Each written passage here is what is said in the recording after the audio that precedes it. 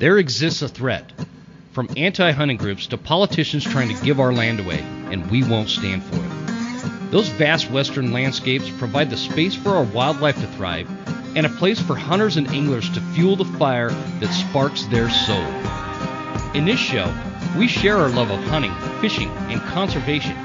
Here, we provide the foundation to meet these threats through passion and the grit of the American outdoorsman. Welcome to the Western Huntsman Podcast.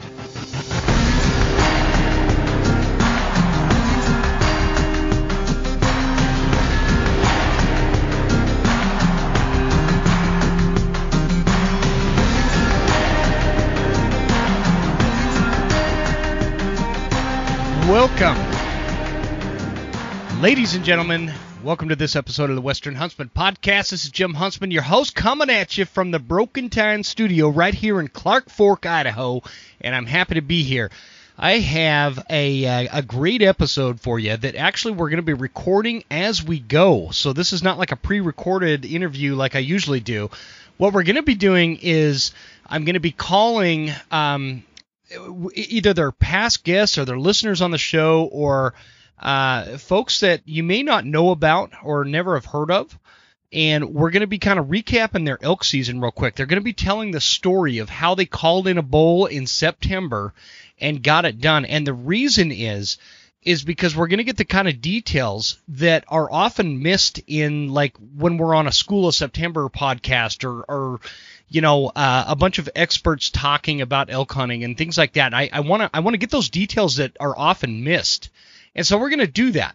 Before I make the first call, there's a few announcements I need to make. First of all, I need to make a correction from the last episode. So I was announcing and I was talking about how my wife and I, we got this new puppy. And I'm recording in my hunting trailer and my blinds were open. And as I was telling you guys the puppy's name, my cat, one of our cats, we've got 3 cats, which when you live in the woods and you're homesteading, you really need cats, right? They take care of the mice for the most part. We do have one rogue mouse. I'm pretty sure that mouse is a communist. We're going to get it. But anyways, my cat Hank, who is my favorite cat, he's this big white bastard, and he's a great hunter. Anyways, he's walking by the window as I'm talking about this new puppy, and so I called him Hank, but my dog's name is not Hank. The new puppy's name is Wyatt, and so I just wanted to make that correction because I was up hunting and I re-listened to that episode, and I'm like, I heard myself say, "Oh yeah, our new puppy's name is Hank," and I'm like, "What? Why did I say that?" Anyway, I remember now. I was looking at Hank walking by, hopefully going off to get a mouse. So there's that announcement. The second announcement I need to make is in regards to the scheduling this fall of the podcast, because if you guys have noticed, it's been a little bit light on the episodes being released, and that's for a few different reasons. And what I want to do is, instead of trying to struggle and keep up with the schedule that I've been doing while it is hunting season, what we're going to do from now until December 1 is we're going to bump episodes back to once every 2 weeks, unless I could find other ways to fill in the episodes. So what's going on, guys, is if you've been listening to the show, you know darn well that I moved my family out onto bare land. We've got 26 acres in the woods out here in North Idaho, and it is our homestead. And when you live on a homestead in North Idaho, you have 2 seasons. You have winter and you have preparing for winter. So I am in the preparing for winter stage on this homestead, and then that is compounded by the fact that it's also hunting season.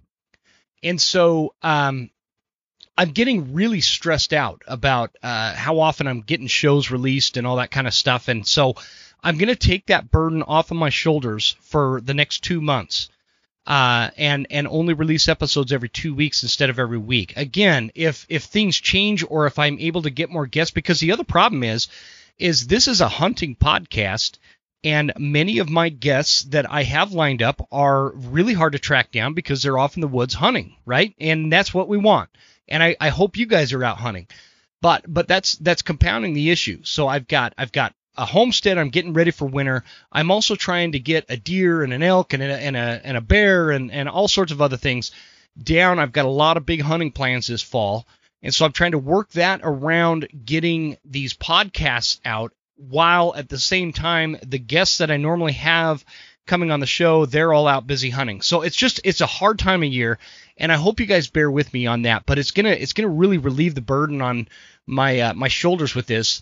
And I don't want anybody to take it the wrong way. I love doing the podcast. It's one of my favorite things to do. With the exception of actively hunting, it's one of my favorite things to do is doing this podcast. And so we're going to kick the episodes back up to a weekly show come December 1st. And as soon as December hits, we'll be back to our normal schedule. But in the meantime, I hope you guys are good with that. I'm just going to release them every 2 weeks and try to just keep up with everything. I've got like several cords of wood I've got to cut. I've got a well coming in. I've got a septic to deal with. I've got all these things that I'm dealing with on the homestead. So it's going to really help out. So I appreciate you guys bearing with me. Okay, so that takes care of that. The third announcement that I need to make real quick is our winner for the Tactacam giveaway. If you guys were paying attention on our Instagram and Facebook and all our social media pages, we were doing an Instagram, or I'm sorry, a Spotter LR giveaway. So the Spotter LR is something that attaches to your scope, and that will film what you are scouting. And so the idea was, when I had Rudy Nunez on from Tactacam, we were like, if people just take their phone or whatever and film yourself out actively scouting over the summer and through September, and it didn't matter what you were hunting for or scouting for, just give us an update. And what I would do is I'd watch that video and I'd put it all into our randomizer here and draw a winner for a Spotter LR. And keep in mind, those Spotter LRs are pretty pricey pieces of equipment. So this is a great giveaway. Thanks to Tactacam for doing that for us. So I do have a winner. And the winner is, out of Montana, Ryan Gillette. Ryan Gillette, I drew your name. You, sir, sent in a video on August 28th, 2021, and you are the winner. So, Ryan Gillette, the same email that you submitted the video to, I need you to send me an email with your mailing address, and I'm going to get this Spotter LR from Tactacam out to you. This is an awesome piece of equipment. It is super helpful when you guys are out scouting and you're able to film what you're seeing, because then you could take that data and that footage home and kind of analyze it. So, again, congratulations to Ryan Gillette. You are the winner. We do have one more giveaway coming up on the next episode, and that's for the Phelps Game Call Package giveaway. And that is going to be perfect for whoever wins that. You have basically like an entire year to practice on those calls before September hits us again. So keep the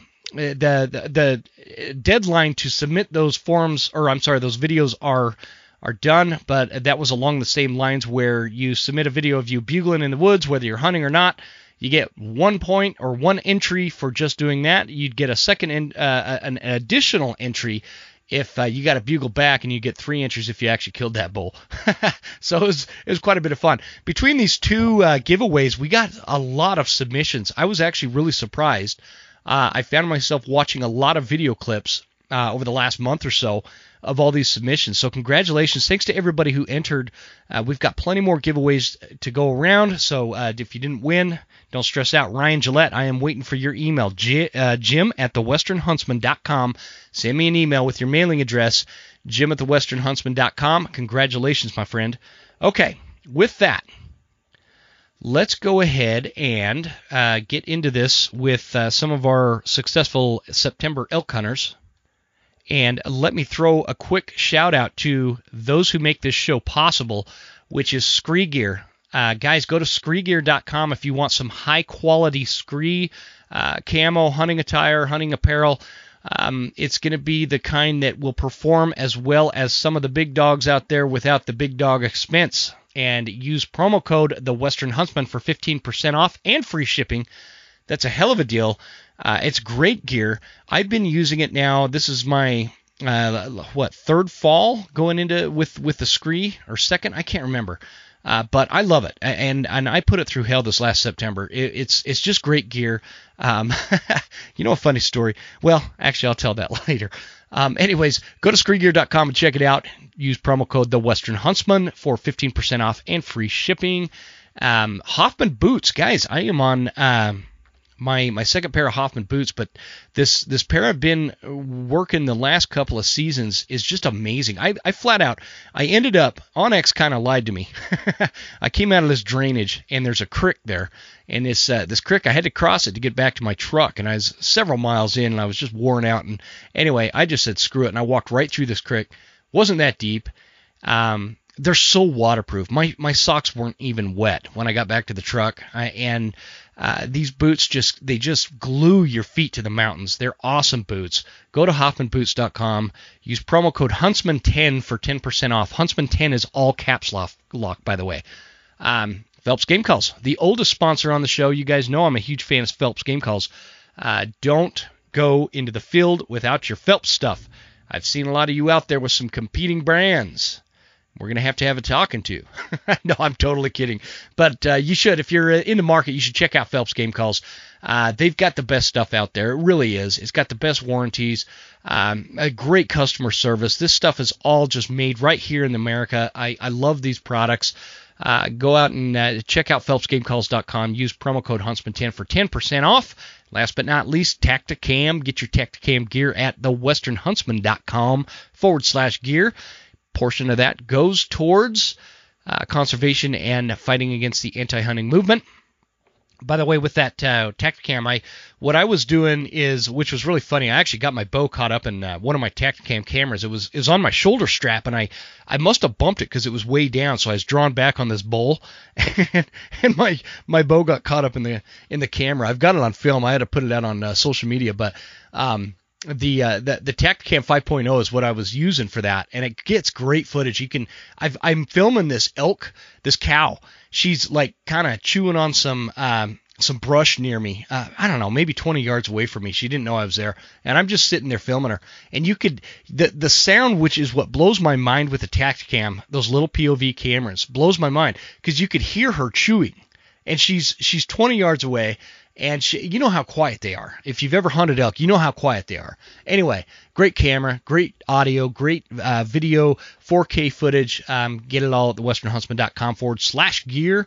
And you can also get that Spotter LR that was there. I should have the Reveal X cameras, the cellular trail cameras. They should be here this week, so I'll let you guys know with that. All right, guys, let's get into it with our first call here. The first one on deck tonight is Kevin Bunce. And Kevin is somebody I've never met him in person, but he has, I've been kind of friends with him on social media for a long time. There we go, it's ringing. And he always gets it done. He's a great bear hunter. Hey, Kevin. Kevin. Jim Huntsman. How you doing, buddy? I'm doing well. We are actively recording right now. How are things, man? It's you and I have never actually talked. I have actually met you at an elk calling seminar, I believe, that you hosted a couple years ago. Oh, were you Michael there? Uh-huh. On that one, were you one of the guys that was wearing the Higher Calling Outdoors t-shirts? That's correct. Okay. Yep. Okay, I remember. So my bad. We have met. Yep, we have met. Well, no worries. That was a few years back. It was a few years ago. We need to do another one of those, man. Yeah, they're fun. They're always good to learn from different people, and when you think you got it figured out, you probably don't, so. Yeah, well, I have never thought that I have elk hunting figured out. and it's proven to me every year, man. Yeah. So. It's tough. Well, I appreciate you coming on. The idea, you and I were talking, the idea with this episode is I'm calling a few different guys that were able to notch a tag and put it on an elk this year, and kind of give us the gist of what happened, to the point in which, the idea is we're learning the little details that people don't normally learn on like a podcast or on YouTube or whatever. And that said, I was hoping, and I'm trying to get you to commit on air, as you can see here. I'd love to get you on the show for a full episode at some point. You up for that? That'd be totally down for that. Okay. Awesome. Where are you at? You're down in Post Falls, or where are you? I'm in Post Falls. Yep. Okay. Lived here for 20 years. Yep. Good deal. And so, obviously, the elk you got this year, because you seem to get one pretty much every year. was in Idaho. It was in Idaho. You were hunting the Panhandle? Hunting the Panhandle. Good deal. Yep. Coordinates to where? No, I'm just kidding. Kind of. It's 46. No tell 'em. Fair enough. All right. So what I wanted to do is kind of start this with like some lightning round questions real quick. Sure. And then I was hoping you could just kind of share the story. Yeah, absolutely.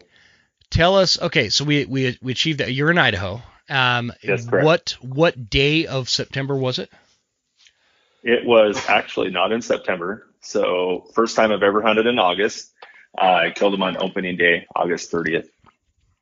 Seriously? Yeah. I didn't know that. So you got one down. So for those of you listening that don't know, up here in the Panhandle of Idaho for years and years and years, archery elk didn't start until September 6th, give or take. And this year was the first year they let us bump it forward, or they bumped it forward to where it opened on August 30. So I went out and I heard crickets on August 30th. Now I did almost kill a bull on like September 3rd. They were screaming pretty good. So I know the next question, I know the answer to this then. It was not a full moon, right? It was not a full moon. Nope. Do you have an opinion on a full moon hunting elk? I actually don't mind full moon hunting. I feel there's a lot of opportunity midday to catch bulls in the middle of the day that maybe mess up by bugling when maybe they wouldn't want to. Gives you a location on them, and then you can make a play. And we kill a lot of we were actually kind of talking about that this year, that we've only killed 3 elk before like 9 a.m. The rest of them come after 10 a.m. So you are on board with this whole I don't want to say I dubbed it. My buddy Dirk dubbed it the midday madness thing. There is truth to that. Now, we are not about sleeping in and having breakfast and getting after it at 9 a.m. We want to locate early if we can. I believe that there's bulls that'll pipe off right at first light and may not ever make another peep. It gives you an idea which way to go. Mm-hmm. But midday madness is the real deal. Yeah. Yeah, I'm a huge fan of midday madness, but I'm with you. I don't like to, it's not about sleeping in and then getting out there. But they do get fired up that midday, that I don't know, like 10 to 2 for me. Yeah. And so did you call this bull in? I actually didn't call the bull in. My hunting buddy Cheyenne, awesome caller. He was caller that day. I was shooter. Okay. And kind of a long story with that. Cheyenne likes to call. He's a good caller. He calls in a lot of bulls. I mean, he, out of the 3 of us, probably, if you were to ask us and not be competitive, he calls in more bulls than Greg or I. And he's just good at it. And he called him in, not one cow call. What do you think makes him good at it? Like, I like to get everybody's take as to what makes a good elk caller. I think that elk are really trying to communicate their emotions through their bugling, even cows through their cow calling. And when you can communicate that back by feel, a lot of guys are really good at feeling that bull's emotions and knowing they just have this knack for responding in just the right tone or just the right duration of a bugle that gets that bull to commit. And Cheyenne's has got a knack for that. Yeah. I would totally agree with that. that emotion. Okay, so I kind of want you to walk us through. Tell us, you guys, take us through your day up into the point where you put an arrow into that bull. So we were backpacked in about 2.5 miles. It's one of our favorite spots. It typically holds a fair amount of elk. A lot of bulls in there. We'd never been in there that early in the year. We have been in there scouting in late August and had them bugle back at us at first light. We got up early before dawn, just like every other elk hunting morning. We ripped off some bugles, didn't hear anything, got up onto a vantage point to get a little more distance out of our calling. We actually did what we would call advertising, something that we learned from the elk nut, Paul Medell, and where we basically just bugle and rake, It kind of in the early stages of the season, you can get mature bulls and even other satellites and whatnot they want to come look at you. They've never heard your bugle before. They want to come check you out. And so our first setup, I believe, was somewhere around where we set up and just did some bugling for 15 minutes off and on to let a bull make his way to us. And we called a bull in. We didn't actually lay eyes on him. We did the whole like call, okay, nothing happened. We get ready to leave and he stormed off. And so it was one of those, you just hear the elk kind of rumble off from 40 yards away. It's like, oh, he was right there. How'd he sneak in so close? And so that was our first setup, and we didn't hear any bugling at all. And we kind of had an idea, destination in mind. We know where, we have trail cameras down in there. We run quite a bit, and we had an idea where the elk were hanging. And so we started working our way that way, just kind of side hilling through the drainages. We got to the next drainage, did another advertising setup where we basically just, rake and bugle, kind of ramp it up and see if you can get some bulls to pipe off. So and let me, I don't mean to cut you off right there, but I have a question about this. You're setting up to do like this advertising bugle or sequence or whatever you call it. Is there something terrain feature wise that you're looking for that you do that in, or what is indicating to you guys that this is a spot to do this advertising in?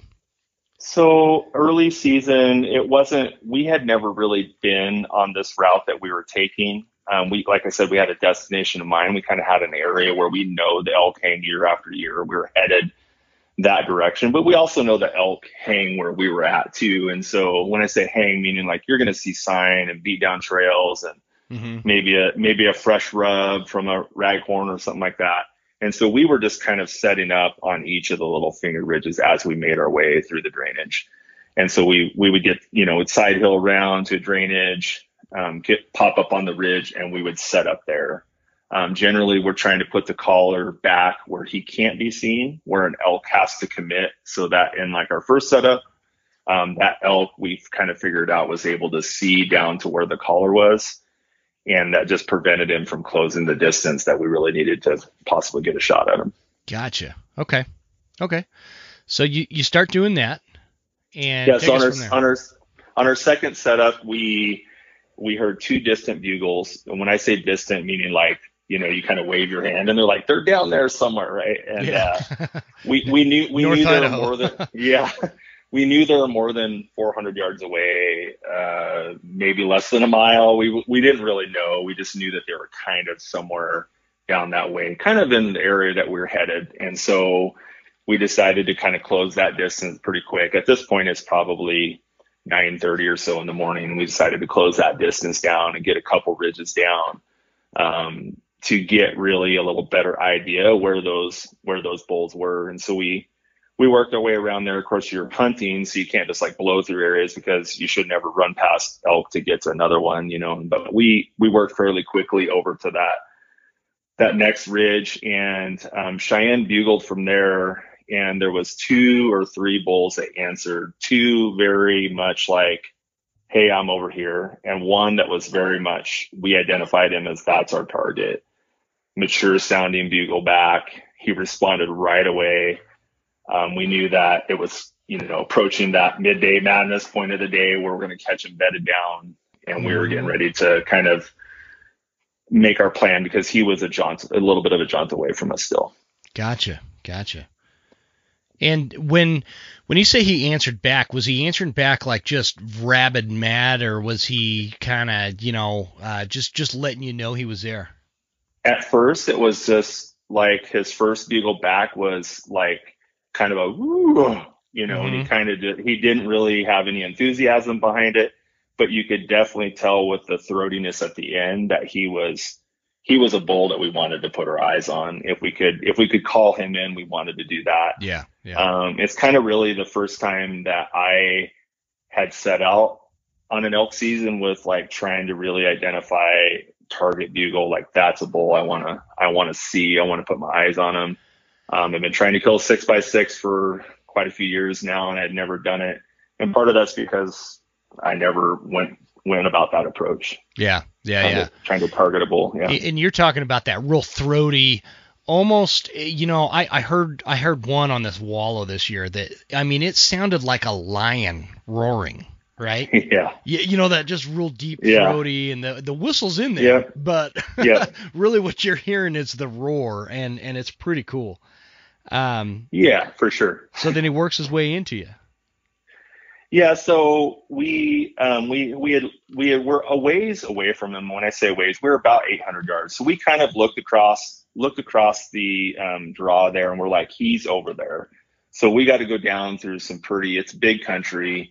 We got to go down through a creek bottom, work our way up to the other side to basically make a play. We're anticipating what's the wind going to do over there. We're thinking he's not moving. That was our initial thought. Mm-hmm. It's almost 10 a.m. He's probably doesn't have cows yet. He's probably not moving, but we wanted to make a play on him. And there was 2 other bulls like in proximity to him. And so we knew that if we worked our way up there, if that didn't work out, we'd at least have some other bulls to make a play on. And so we kind of moved down closer to him. I would say we probably went 200 or 300 yards, and Cheyenne said, hey, let me just bugle one more time. Let me see if I can get him to pipe off, because we kind of had a little bit of difference in when he bugled back the last time. A lot of times what we'll do is we'll try to, on onX, we'll try to put a pin where we think that bull is. Yeah. And then we'll compare that to our buddies. We're like, I think he's here, right? And we'll look, and we're like, oh, a lot of times we're really close. Man, I hope you guys listening, I hope you got that. When you hear a bugle, pull out your onX and put a pin as to where you think it. That's a great point. I'm glad you brought that up, Kevin. Sorry, go ahead. Yeah, it has that little feature where you can point your phone, And so I usually, when I hear that bull respond, I try to go, he's right there, and I point right at that spot. I don't take my eyes off it. I get my onX out. I dial it up so my phone's pointing right at it, and then I go, okay, there's probably a little bench right there. He's right there. Yep. And so Cheyenne and I, we just wanted to kind of we were probably 150 yards apart on our initial pins on that bull. And so he's like, let me just bugle and see if I can get him to pipe off one more time before we drop the 500-foot elevation and climb up the other side and make this half-mile jaunt over to him. We knew it was going to take an hour or two. And so Cheyenne rips a bugle, and I kid you not, that bull answers on our side of the drainage across on the little finger. There's a little finger right next to us. Oh, man. And he answered on our side. So in that 15 minutes or whatever, I think we stopped and ate like a granola bar or something there, knowing that our thought is he's not going anywhere. There's no urgency to his bugle. Sure. Yeah, that's a normal thought. Yeah, and so we're going to go over there. We're going to have our little 10 or 11 a.m. rendezvous with this guy. And he changed our plans really quickly. And he bugled. When Cheyenne bugled, he pretty much did what I would consider, he stomped him. This bull stomped Cheyenne. He basically was like, I'm the bull, and I'm coming up there, and I'm going to see what you look like. And it was not like the bugles he had done earlier. It was definitely that throatiness that we were wanting to hear. Yeah. But it was definitely I'm over here now, and you should know that, right? Yeah, it was awesome. That's fantastic. So then what happens? So Cheyenne, we were kind of on like a pencil finger, meaning like it was really vertical at the top of it. And so he kind of just rolled back into some brush, and then I dropped over closer to the bull. I moved up probably 40 or 50 yards closer to the bull, kind of identified a couple shooting lanes. Cheyenne just starts to sing, not one cow call. Basically, we felt that bull was coming over, responding to our advertising. He'd never heard this bull before. He probably thought, I'm the biggest guy in town. We should meet and let's compare antlers, right? And so sure. Cheyenne just starts bugling. This bull starts responding. I caught a glimpse of him down through the timber at about 100 yards or so. I thought he was going to just come straight up the little chute there. There was like kind of a little cut there, a little tiny mini draw that we were kind of standing on. Mm-hmm. I lost sight of him. He started raking down there, bugled back a couple times. This went on for 4 or 5 minutes. Cheyenne bugled, and that bull answered back. He was kind of wrapped around the main part of the ridge.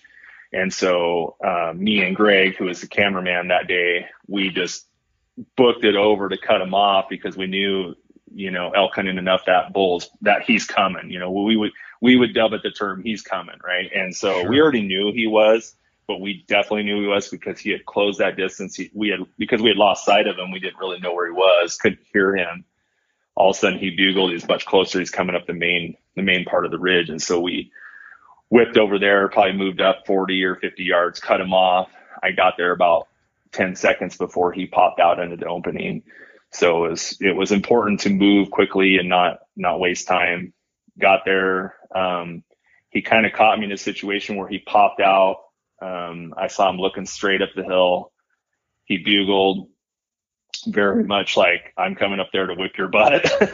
And it was awesome, and I got my first look at him, and I knew right away that was a bull that I put my tag on, and I knew he turned his head slightly, and I knew he was going to be a 6x6. And not that a trophy bull is what the hunt's about, but I really had just kind of set a goal a couple years ago of really trying to put my tag on a mature North Idaho bull. Yeah, and there's nothing wrong with that. Like, there's nothing wrong with shooting a spike, and there's nothing wrong with setting a goal to get a 6x6. Yeah. I mean, people get a little worked up about that. So, but I'm the same way, man. I put a time frame on it. Like, if it's the first week and I can pass on a spike to maybe get a 6x, I'm going to do that. After that, I'm taking the first, thing with the antlers for me. But I'm not that great of a hunter. So that's why I do it that way. How far was he when you shot him? So when I first laid eyes on him, he was about 60 or 70 yards away, and him and Cheyenne shared a couple bugles back and forth there. He started coming. There was a group of big chunk of brush there where he was. It was actually fairly open terrain where he was coming up. Cheyenne was only, because of the way I had to cut this bull off, Cheyenne was only probably maybe 15 or 20 yards away from me calling, and he was just like tucked into this chunk of North Idaho brush where I couldn't see him, Yeah. And so that bull came up. He kind of came up frontal at about 20 yards, and I just was in a position where, I'll be honest with you, I was shaking so bad that I didn't get my bow drawn back. Yeah. And my hunting buddies nicknamed me Full Draw Freddy, because I'm like, I go to full draw as soon as I think that an opportunity's coming, and I couldn't. I wasn't quite collected enough to where I felt like that I could have got my bow drawn back, because I wasn't sure if he was going to pause and stay behind that brush, or if he actually came out. And by the time I was ready to get my bow drawn back, it just didn't quite happen. He caught me there at frontal, 20 yards. He bugled. Cheyenne bugled back. Actually, I don't think he bugled right there. He came up. Cheyenne bugled. That bull looked right at him, and he was kind of looking at me. I think probably because I was shaking so bad. And as he sees my bow shaking, he's like, "What's that shiny thing up there?" And Cheyenne bugles at him, and he turned and looked. I mean, I'll never forget that look. He was like, "Okay, I'm coming up there. I've heard enough of you." And he just turned, came across broadside at 24 yards. And that second opportunity to draw my bow back, he went behind two trees. I got my bow drawn back as soon as his head went behind there. He came out of that opening. He actually stopped on his own before I could cow call. I put my pin on his vitals and sent it on its way. And that thwack at the end of that is a beautiful sound when you see a big bull like that. Oh, yeah. Yeah. Congratulations, man. That is such an awesome, like, just the whole story as to how you got there, and opening day of all things is crazy to me. Like, you just don't think of bulls bugling, but it makes sense because they're in that pre-rut stage. They're kind of checking each other out. They're not defending cows yet. They're creating like this pecking order, and that couldn't have played out better, man. I love hearing this stuff. So how far was the tracking job? He went about 150 yards or so, and it's real steep country, so he was able to probably, take a couple steps and get half of that distance down. But we of course, we're filming it. We got it all on video. We reviewed the shot. He was slightly quarter to me, and I'm okay with that shot. He wasn't hard quarter to, wasn't a frontal or anything like that. Yeah. He was not what I would say he's broadside. And I knew that when I shot him. my arrow was a little high, and we saw that on the video.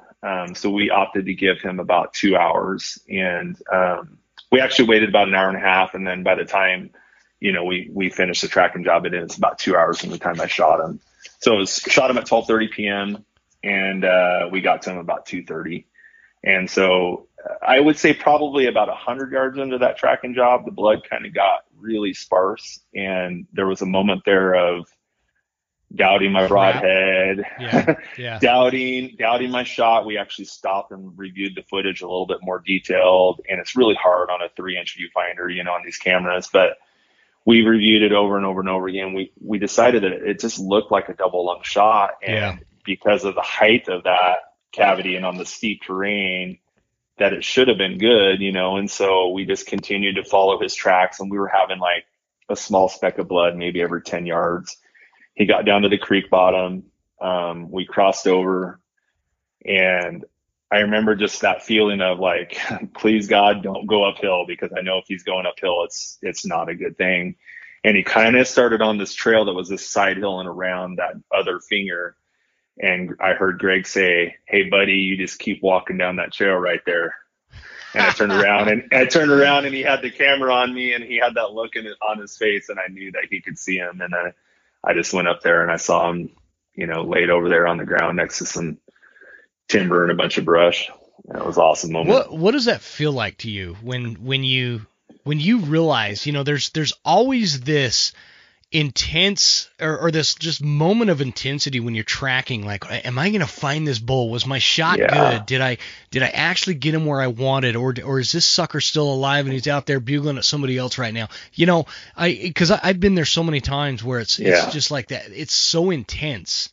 What does that feel like to you when you actually lay eyes on this bull? I really love the tracking jobs where the bull tips over right in front of you. I just want to say that first. Right. That's a beautiful thing. This was not one of those. And so there was definitely, elk hunting is such hard work, and there's so much that goes into it. Mm-hmm. And that moment of when Greg said, you just keep following that trail, buddy, and it's going to take you where you want to go. And I just remember kind of popping back up on the actual main trail. I was on its tracks, and I popped up on that main trail, and I looked down there and I saw can and antlers, and just the thought of it's real, it's over. There he is. The big bull down texts are going to fly when I get back to town, and telling my wife to turn on the cooler because we're going to bring this guy home. It's just a bittersweet. It's emotional. There's just so much. There was a lot of, tears of joy and excitement and elation at the magnitude of the bull. He's just a stud, Is there any level of, I mean, regret is totally the wrong word to use, but I don't know what else to use here. You're standing there and it's August 30th. You've got the entire month of September in front of you. Is there any hesitation or feeling of, oh man, my hunt is over for me. My hunt is over. Or are you one of those guys that because I know you have this really tight hunting group. So if somebody in your group still hasn't notched a tag, hunting is like still on for you guys, right? It's still on. Describe that. So that day, none of that even played a part in that. When I walked up on that bull, I just couldn't believe how big his body was. I couldn't believe how big his antlers were. I just never been there before. My hunting partners have shot big bulls, but it was prior to me hunting with them. And so I just didn't know what that was like, and I've shot several 5x5s, I've shot some mature bulls, but not a bull of that magnitude. And so I wasn't thinking about that at all. Now, the next day, as we started making the trek out to get this bull out of this canyon, the realization that I wasn't even going to get to be caller, because if I'm caller, there's a possibility you call a bull into yourself. Sure. So the caller really needs to be a guy with a tag, that I wasn't even going to get to be caller. And I was like, man, that's kind of lame. I'm cameraman, and that's it. I got to wait for someone to punch a tag before Kevin gets to be caller again. Yeah. And that kind of started to set in that, and it was a grind. I'm not gonna lie. It was, my tags punched. My hunting partners, and they're hard elk hunters. I mean, they grind it out, and just being the cameraman is something that was just very unique for my season. I enjoyed it. I love being right in the hip pocket of the shooter because I have no pressure. Yeah. My only pressure is don't move and screw this up, right? make sure the camera's on. I'd be a terrible cameraman, man, because I'm terrible with technology. It's just hard to not watch the hunt with your eyes. You got to watch it with the camera. Yeah. Well, Kevin, this is I know this is short, but I really appreciate you coming on and sharing that story. It was fun watching you because again, we're friends on social media, and I kind of follow along and see what you guys are doing. I really genuinely want to get you back on the show for a full. I mean, you're like a legitimate bear hunter, elk hunter. Like I need to get you back on for your own episode. So that'd be awesome. Let's plan on that, like towards the end of October or beginning of November. Get you back on, and you can tell us about Higher Calling Adventures or Outdoors. What is it called? Higher Calling Adventures. Higher Calling Adventures. Yeah, I want to learn more about that. That'd be awesome. But I need to get back to the next guy, and sure, absolutely. Congratulations on the bull. It really hit more home to me because you're a fellow North Idahoan hunting these treacherous jungles of the Idaho Panhandle, and I know how tough it is. And when you get a big mature bull down like that, I mean, it says a lot. So, great job, man. Great job. I appreciate you. Thank you. Appreciate you having me on, Jim. Love your show. You bet. I appreciate it, man. Thanks for the kind words, buddy. I'm gonna as soon as I'm done recording, I'm gonna send you a message so we could set up a full episode. That'd be awesome. All right. Sounds good. Okay. Thanks again, all Kevin. Right. Have a great one. You're welcome. You too. Bye-bye. All right. Bye-bye. So, guys, there you have it with Kevin Bunce. Great story, man. It was a great story. He's such a good hunter. He's a solid hunter, the kind of hunter that he gets it done every year. And I've like I said, I've been watching him for a long time, and I know those guys. They're all hard-working hunters. So next on the docket is Jake Smith. Jake is somebody I've never met. And he started by telling me that he's got a few grizzly encounters before he got his elk, and so I want to talk to him. I'm not sure where he's at. We're going to find out right now. Let's go ahead and give him a call. Again, this is Jake Smith. Let's hopefully I'm hoping everybody answers. By the way, while we got this thing going. Hello, Jake. Hey, how's it going? Good, man. How you doing? Good. So I don't know if you know, this is Jim Huntsman with the Western Huntsman, and you are recording, man. You are on air. Sweet. You're not nervous, right? Just a little bit. Well, don't be. This is it was kind of cool the way it's really hard to coordinate all these different hunters to come on the show at like the same time. And so this worked out. I feel bad that it's later than because I think you're on what, Mountain Time? Yeah, I'm on Mountain Time. I'm down in Idaho Falls. Oh, you're in Idaho Falls. Okay, cool. Yeah. All right. So I was just down in that neck of the woods not very long ago. That explains why you've had a grizzly encounter. Yeah. So Jake, again, I don't be nervous, man. We're just talking hunting. Yep. Give us a little bit of a synopsis of kind of. I obviously we don't want general areas. We just give us a bird's eye view of what state you were hunting in and what day of the month it was when you actually arrowed the elk, and then we'll go from there. Yeah, so I'm hunting in, I'll say, southern Idaho. Mm-hmm. And I arrowed the elk on September 15th. Okay, so mid-month. Yeah. And did you call the bull in? Or did you have a caller? I was out solo by myself with my pack goats. Okay. This is where, and this is why I wanted to get you on, because this is where it's going to get interesting. Tell us a little bit about your pack goats real quick, man. Okay, so I just started into the whole pack goat thing. I picked up 3 kids back in March. And for those that don't know, what is a kid? It's just a baby goat. Okay. They're little. All three of them were little bucklings. Okay. And was the motivation to get these goats was that for hunting? Yes. So go ahead. Sorry, I cut you off. So I guess I'll go into the reason of why I picked pack goats. So I broke my leg a couple years ago, and so I know my days are limited on packing out elk by myself, and I wanted to pick an animal that my wife could take care of while I'm away for work. So the pack goats seemed like the easiest option to have, something that's not too much work to put in, but we could get a lot out of when they're actually being able to pack out and old enough. How old do they have to be to pack? You can put a little bit on them once they're a year and a half, but you can put about to 30% of their body weight once they're about 3 years old. Okay. And so you broke your leg. And Jake, what do you do for a day job? I'm a fuel truck driver. Okay. I think I got so wrapped up in that last conversation, we should probably back up a little bit.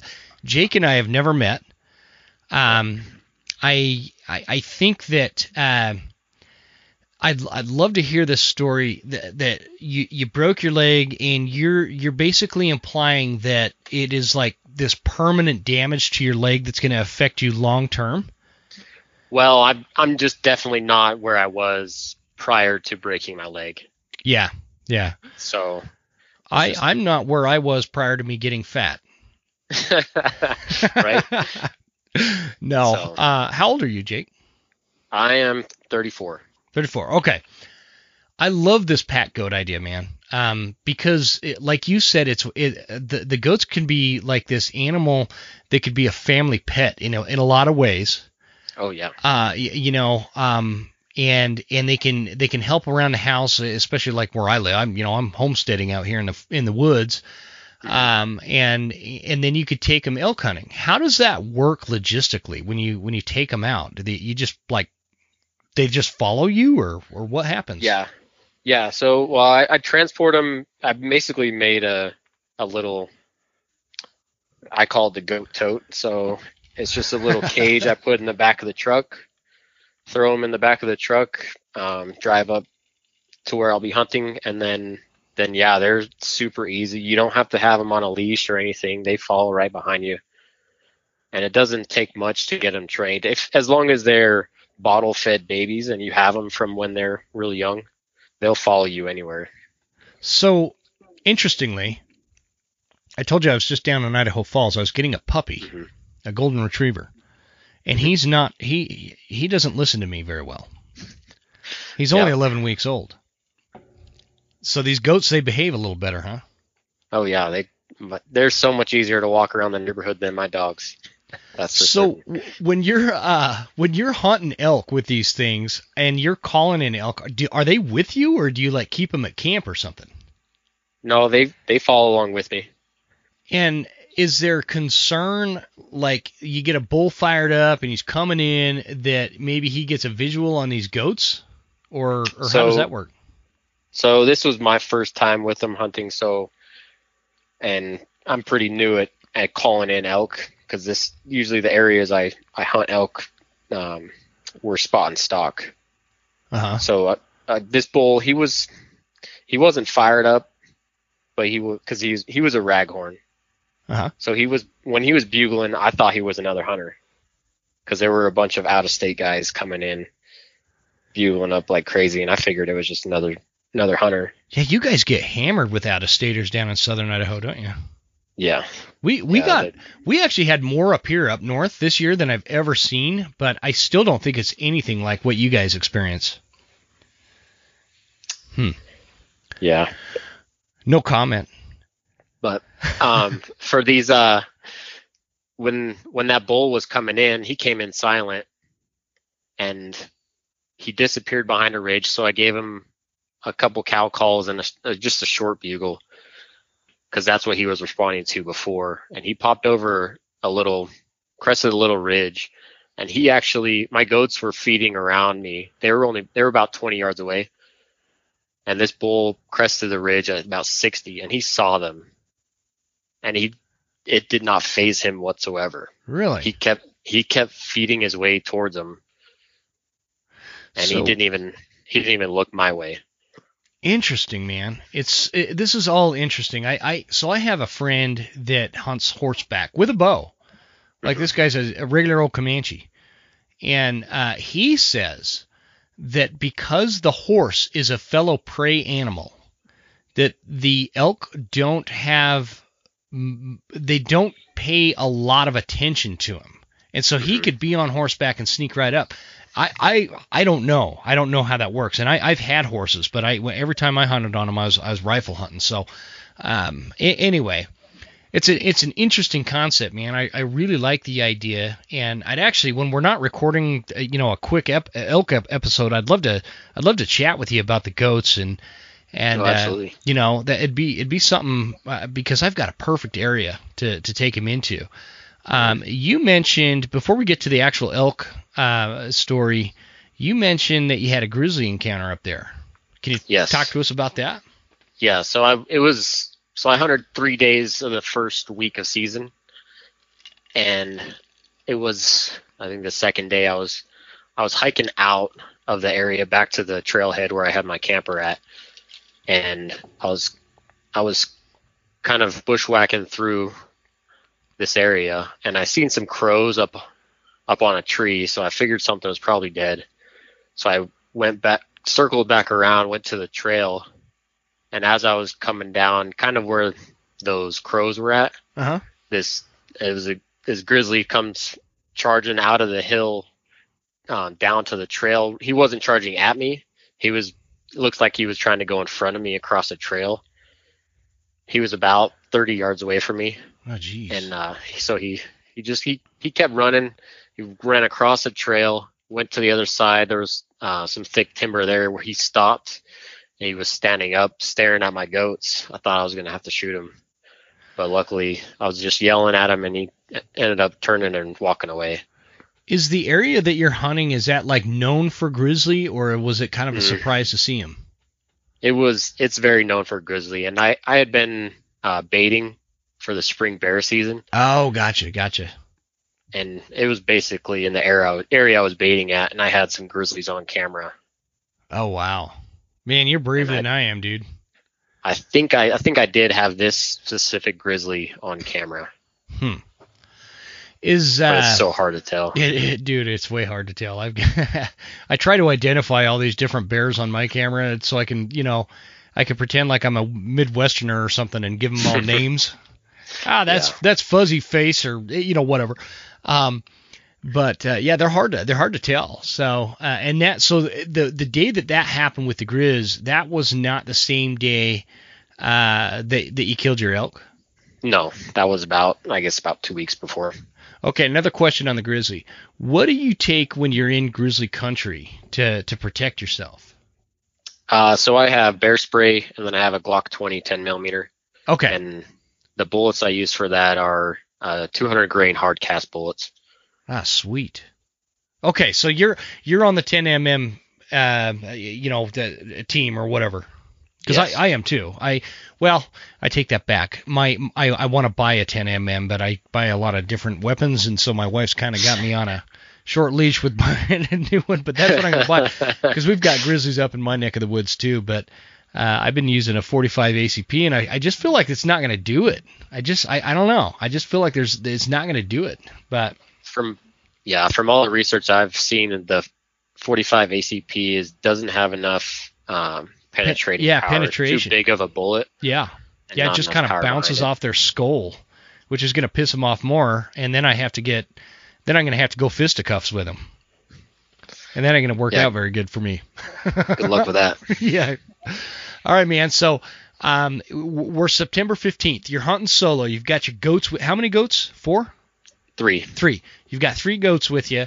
You're out there, beating brush and calling, or how does this thing go down? Yeah, so he was bugling off in the distance a little bit, and I was headed towards an area where I know they bed down at, It's next to a wallow. So I was calling my way towards them, Mm-hmm. and then I got to where that wallow was, and I set up and just waited about 15 minutes. I saw him. He comes slipping in silently through the timber, and then he's he heading crested towards the wallow. Yeah, I think he was headed towards the last call that I made. Gotcha. So that's an interesting point, Jake. What you're talking about is you're making noise, right? You're calling, Mm-hmm. and you knew the wallow was there. Yeah. Okay. So, and I guess that's the point I wanted to make, especially that mid month. I didn't really explain this with you. Again, I don't want to sound overly repetitive in this episode, but the purpose of this episode is to get people on that tagged out this year while it's still real fresh, to get like these random details that will help other elk hunters in the future, right? And one of the things that I was trying this year, and it was working actually, was I know where these wallows are, and I'm just trying to kind of recreate or create the idea to another bull in the area that, hey, I'm a bull, I'm down here checking out this wallow. Maybe you should come check it out. You know what I mean? Yeah. Is that kind of what your thought process was, or were you just heard him respond and it was conveniently right there that the wallow was there? Well, actually, so I had bumped a spike off that wallow before. Mm-hmm. So I wasn't making a lot of racket on my way in there, but I was just making some calls as I was working my way in there. Gotcha. But yeah. So the bull comes slipping into the wallow, and you're kind of hanging on it. What are the goats doing? They're just feeding pretty close to me. They don't go too far from me. Dude, did you get any of this on video with the goats? I did not. I wish I did. I gotta check this out, man. We need to talk, man. We need to talk after we're done recording. Not tonight. I know it's late down there. Okay. Bull comes slipping in.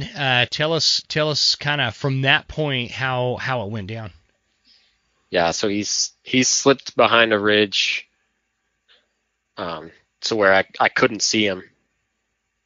So then I gave him a couple cow calls and a short bugle, and he came cresting that ridge. And he didn't respond when you called. He did not respond. Is that what you're saying? No, he was quiet the entire time. Gotcha. Okay. That I could see him. Can you describe the terrain a little bit? Is it high alpine? Is it thick coniferous? Is it like just dark timber kind of thing? It's thick. It was thick dark timber. Okay. You got There's a few patches of meadows. Yeah, lots of tributaries in that area. And he just comes slipping in and gives you a shot, huh? Mm-hmm. Yeah, I probably watched him for about a minute before he gave me a quartering to 50-yard shot. Nice. Nice shot, dude. And once you hit him, how long did you wait to go try to find him? Well, I was pretty lucky. I could see him. I watched him go down in bed about probably another 50 yards from where I shot him. So bedded down, and then I just watched him tumble over. Gotcha. Okay. And he was dead at that point. You knew it. Yeah. What time of day was this? I shot him right at 9 o'clock. 9 o'clock. Okay. So 9 a.m. And I'm drawing kind of a blank, full moon. It wasn't quite a full moon yet, right? No. I think it was... I think the full moon was the 20th or 21st. I think so. I think it was the 21st or 22nd. It was right at that equinox time, this last September. But so it's the 15th.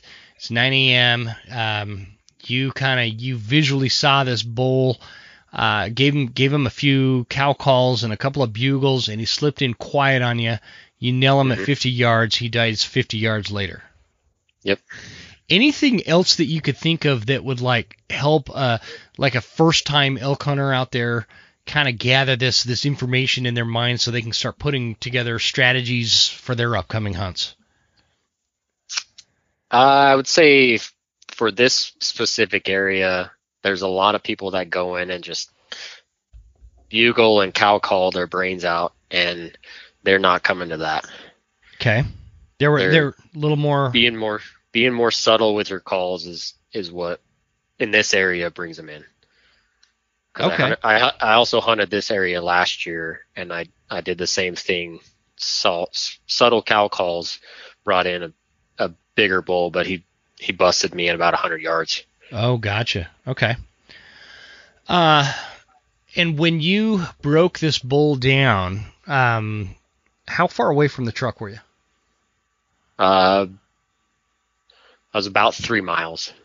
And were you able to, with the goats, get everything out in one load? No. The goats, since they're 6 months old, they can't carry anything. Right? So it was all me. They were just freeloading. They were just there for the party, huh? Yeah.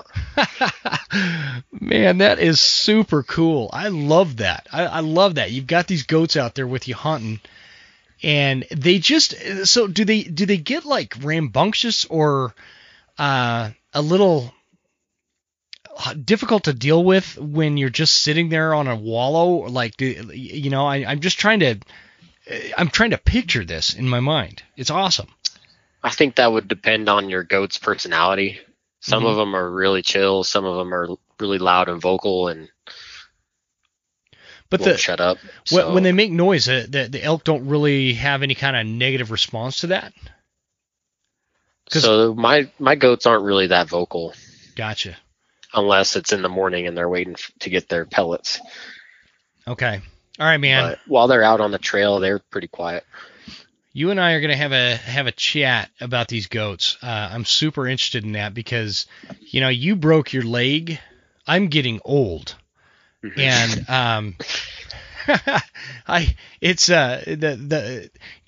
hind quarter on an elk is a lot of weight for a dude like me, and I'm in pretty good shape. But I'm just super curious about it. So by the time I got him to the 3-year level, I'm going to really need him. So that's way interesting. No, man, I appreciate you coming on. You got to tell me about this. That's what I was going to ask you. How many seasons have you been September archery elk hunting? So it's been about, I think, 4 years. Okay. Is this your first bull or? It's my second bull. I've gotten a bull on the spike rifle tags down in Utah. Oh yeah, that's right. Are you from Utah? Yeah, I was born and raised in Salt Lake City area. Oh really? So I grew up in Draper, Utah. Oh really? I was Sandy. Oh really? So we were like neighbors. Other than I'm a bit older than you. Yeah. Yeah. Now I'm not that much older. I'm only like 6 years older. So. Okay. Did you go to Alta High School? Then? You know what? I did for a semester, and then they built the new Jordan High School. Uh-huh. The new one down on like State Street or whatever. When they finished that, I transferred over to that one, and so I graduated as a Jordan beat digger. Did you go to Alta? I went to Jordan my sophomore and junior year. And then you transferred to Alta, or? I went to Alta my sophomore and junior year. Then senior year, I went to Copper Hills. Oh, you moved out to that area out there in Copper Hills. That's a new one too, isn't it? Mm-hmm. Sweet, man. Well, I didn't know that. That's awesome. What brought you to Idaho? My dad was born and raised in Rexburg. Oh, okay. A lot of his family's up here, so. Yeah.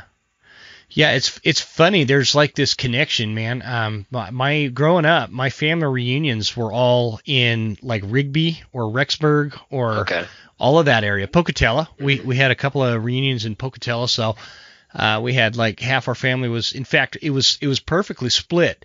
When we had a family reunion, we'd do a softball game, and it was always Utah against Idaho, and the Idahoans would kick our ass. And so, no, that's interesting, man. We've walked the same halls, huh? Yep, that's funny because my family grew up coming up fishing up here, and family reunions up here as well. That's awesome, man. And so I was the first class to start at Jordan High School when that finished. And I still look at that high school like it's brand new, but I mean, dude, that's like That's over 20 years ago. 20 years, yeah. It's freaking crazy. Oh yeah, that whole place is blown up. Oh yeah, it's insane. There's a lot of things I loved about Utah, but the population growth down there was it killed it for us. But anyway, well, cool, man. Great story. Congrats on a great bowl. I appreciate you coming on. I know this was a quick little segment on an episode here. We'll have to get you back on for a full one at some point. If you don't mind, I'd love to reach out to you and talk to you about those goats. It's something I've been thinking about doing for a while, and not necessarily for the hunting side, but you kind of opened my eyes to that part too. So if we could stay in touch, I'd appreciate it, man. Oh, absolutely. Well, thanks for coming on and sharing your story, and keep us posted, and we'll talk soon, brother. All right, sounds good. Thanks, man. Thanks, Jake. All right, have a good night. You too. All right. Bye. Bye-bye. All right, guys. So, that was awesome. I really, Jake Smith, I didn't know we went to the same high school prior to calling, so that's pretty cool. I'm going to keep in touch with him. Like I said, one of the best things about doing a podcast is all the friends you meet out of this. That's really, it is. It's my favorite part. Anyways, I feel like Jake and I are going to keep in touch, and build a relationship and a friendship out of that. So appreciate him doing that. Next on the docket is Reese Mertens. At Reese, I apologize if we're just gonna get him on the phone here, and I'll ask him exactly how you pronounce his name, because I'm not totally sure. Here we go. I've never met Reese before, by the way. Hello. Reese. What's happening? Hey, this is Jim, Western Huntsman. How you doing, buddy? I'm doing fantastic. Yourself? Hey, pretty good. We're recording, dude. You are on air. We're live. I hope you have your finger on the mute button when I kind of cuss like a sailor sometimes. I'm sure you've heard me cuss a few times on the show, right? I'm not offended. You're not a snowflake? Is that what it is? No. Far from it. Far from it. Well, cool, dude. I'm glad we've been friends on social media for a while, and I've kind of watched things play out for you, and I appreciate you agreeing to come on to this episode, tell a little story about your elk hunt. You're the third one, so these are actually going a lot longer than I was planning. So sorry if it's a little late. Oh no, we're all good. I appreciate you allowing me to tell my story on your podcast there. I think I found your podcast long before I found you on like Facebook. Oh yeah. I don't remember how I found your podcast there. I don't know if it was through Dan or if you had somebody else I was listening to that kind of mentioned you, but that's how that played out. Which Dan? Like Dan Staten or somebody? Or? Yeah. I wouldn't say I'm good friends with Dan, but yeah, no. I'm decent, cordial with him, and we talk. So he's a motivator, man. He's been out there. He's been out there slaying it all over the West and with elk season. Have you been watching him? I haven't been keeping up on him here lately. I haven't really seen any of his postings, but yeah, it's just predictable. It's Dan. You can pretty much count your chickens when he's got a tag that he's going to notch that sucker. So well, that whole family is a great family. Actually, his dad. They allowed me to hang my elk in their cooler, and then I've never really butchered one. Oh, nice. Rod let me showed kind of took my hand there and showed me how to cut a quarter there, and then sent me on my way. So yeah, they're great people. Yeah, for sure. And I was just saying before you answered that, like, the best part of doing a podcast is all the friends I meet out of this, Dan included, and now you and Jake we just had on, and Kevin before him, and so it's pretty cool. So tell us, where are you at? Where do you live? Well, I live not too far from here. I live over here in Hauser, Idaho, North Idaho. Oh, okay. Yeah, we're getting all Idaho. Everybody's Idahoan on this episode. I love it. Yeah, I'm about I live a mile north of the Hauser Lake over here, so got a nice little pad, and couldn't like it. Couldn't ask for a better place to live. So yeah, that's a great spot, man. There's some huge ass whitetails over there. There is. There is. Yeah. I've got a couple around my yard. I could have shot off my back porch, but I'm going to let them go another year yet. So, Oh, come on. You got a hot tub?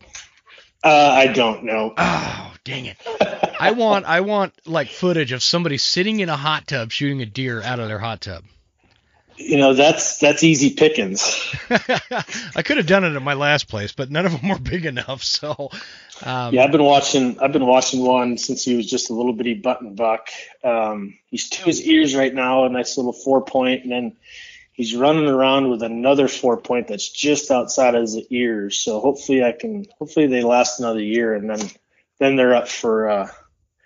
Yeah, they're on the chopping block. Then they're on the chopping block. I like it. Yeah. No, that's great. So elk hunting wise, you were hunting the Panhandle? I was, yeah. Okay. I guess the saying I say exactly where I was hunting, but I was hunting Unit 6, which is a pretty big unit. Yeah, it's a big unit. And you don't have to get specific. I'm trying to get. I didn't plan this through. I didn't realize everybody I've got on is from Idaho. I was hoping to get some like Arizona or Colorado. Anyway, the Idahoans, the Idaho crowd is the biggest crowd of the Western Huntsman. So, and it's followed right behind very closely. Washington comes in second. Oh. And then from there, it's Montana and Utah are like tied, and then Wyoming and Colorado are like tied. So anyway. That's awesome, man. I actually really like talking to people that hunt the Panhandle, and between you and I and whoever I guess listens to this now, I'm a huge fan of Unit 6, and that is I spent a lot of time there over the last several years, and had it's tough hunting. It can be. There's some spots it's good, easy hunting, but man, the majority of it that I've hunted. It is tough hunting. So Unit 6 is really unique in a way that geographically where it's located, you have a lot of this private land and then all this big country, big timber country, right? Yeah. And there's congregated areas where all the hunters go in Unit 6. And so some people will go to Unit 6 and be like, oh my God, this is the most crowded place I've ever been. I keep knocking my microphone. Yeah. And then there's other areas of Unit 6 that I don't want to divulge any secrets. Yeah, you can get away from the crowd. Yes. Most definitely. Like you're saying, a lot of the crowd that I've experienced, there's easier access, more roads, more 4-wheeler trails. Little easier terrain because there's a little bit of everything in Unit 6. There's some flat, easy walking, and then there's the steep, deep, brushy, nasty canyon. So yeah, you can get away from the crowd. You just have to work at it. Yep, you have to work, and that's the way it is with most units. So don't anybody listen to this think that you need to start researching just Unit 6 in Idaho or something because Right. it's like that anywhere. I just have a soft spot for Unit 6 because of a very particular little teeny corner of it that I know of that always holds elk. In fact, that's where I was. I think I was telling the story to Kevin when I called in a bull. I believe it was around the 14th of September. This bull is 20 feet from me, and my bow gets caught in my camera that I'm trying to record with, and I can't. I had to release the bow and draw back again, and at that point he got hung up in some alder brush, and I couldn't quite get a shot off. The joys of self-filming and hunting. It's just I question sometimes if it's worth it, man. Like I'm not a great filmer anyway, but that cost me a bowl on that day. But that's all right. It's hunting. If it wouldn't have been that, it would have been something else, Sure. So you're in Unit 6. Give us a rundown, man. What kind of to set up the stage here. So I had a run-in with this bull 5 days prior. It was on a Saturday. I'm a dirt bike hunter, so I like to try to get away from crowds. I don't run my dirt bike right to where I'm like a tree stand or anything, but get off, take the dirt bike and then get back somewhere and then hike from there, kind of get into the toolies. But I planned on going hunting in an area, and instead of taking the shortcut, which was a steep, nasty single track, I decided to take the road out, go to the end of the road, and then drop off the end of the road. Well, I get to the end of the road, or actually, I unloaded my dirt bike, I don't know, like 4:30, 4:45 maybe. And as I'm unloading the dirt bike, a four-wheeler goes by me on that road. I was like, well, I guess it's that time of day. So I get hauling on my dirt bike, and the farther I get out on this road, I was like, man, this is farther out here than I figured. So I start gassing on it, and I catch up to this four-wheeler, and I passed him. And I mean, it's a long ways out there, and pretty soon the sun, the lights start to come up from the sun. I'm like, oh, shoot, I really got to get going. So I really hammered on it, get all the way to the end of the road, and it's nothing but pickups and a camp. Oh, are you serious? 8 or 9 pickups there. There was out-of-staters there. I was like, I am not going where I'd originally planned. I'll have to put that on the back burner and make that a very last choice, but I'm not going to go hunting. Like a trailhead or something? Well, that's just the end of the road where there's a couple trails that come in there, but I don't know. There was better way. I guess there's better ways to get in there, but I don't like. I don't really like them steep, nasty single tracks with a bow on my back and dark 30 by myself. Yeah, so a little dangerous. I try to take the safer route, but yeah, by this time, I mean it's a good hike in there, and it's getting pretty light already, and I should be in the woods, but kind of mismanaged my time. I mean, but sometimes it's farther out in them elk woods than what a guy figures. You get up at 3:15 or 3:30 and leave the trailer by 4, and you're not out there at 5:30, 5:45 yet. You're kind of in trouble, but yeah. Oh yeah. So I spun around, and I was like, great, now where am I going to go? So I just started cruising back, and I passed the four-wheeler that I passed earlier had passed me again, but I was going the other way, and I was already a couple miles from the end of the road on my way back out, so I had put miles on this guy.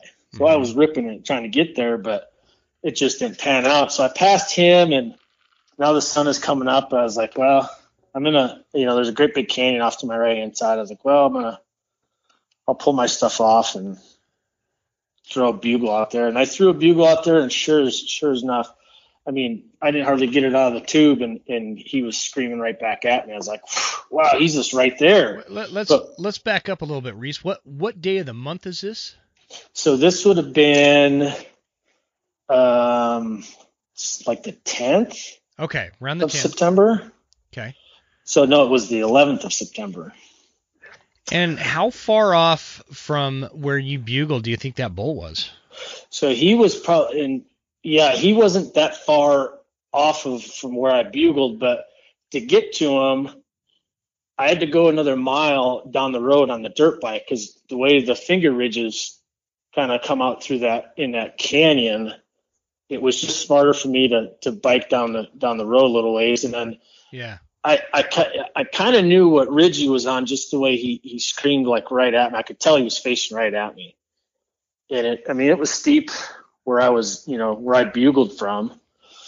So I kind of, pulled out the old Onyx. Is like, well, I think he's right here. I'm going to whip around over here. And I got my stuff off and parked the bike. And all right, let me stop you just real quick, Reese. Listeners, I hope you guys are paying attention to the pattern that is developing with marking your Onyx where you think that bull is when you hear him. It's a super important step to take. Take a wild guess. Even if you're not sure, take a wild guess and mark where you think you heard that bugle. All right, continue on, buddy. Sorry. Yeah, just to kind of touch on that point is he was probably, the way the crow flies, 400 yards, 500 yards maybe, tops. I mean, you could tell how close he was. I mean, it was a lot. He was pretty loud right in my face, kind of thing. So it was close, but the way the drainage works, it was just impossible for me it wasn't the right way to go about it. Yeah, no, it makes total sense. Even the way I spun around and started hiking down that ridge was still wrong.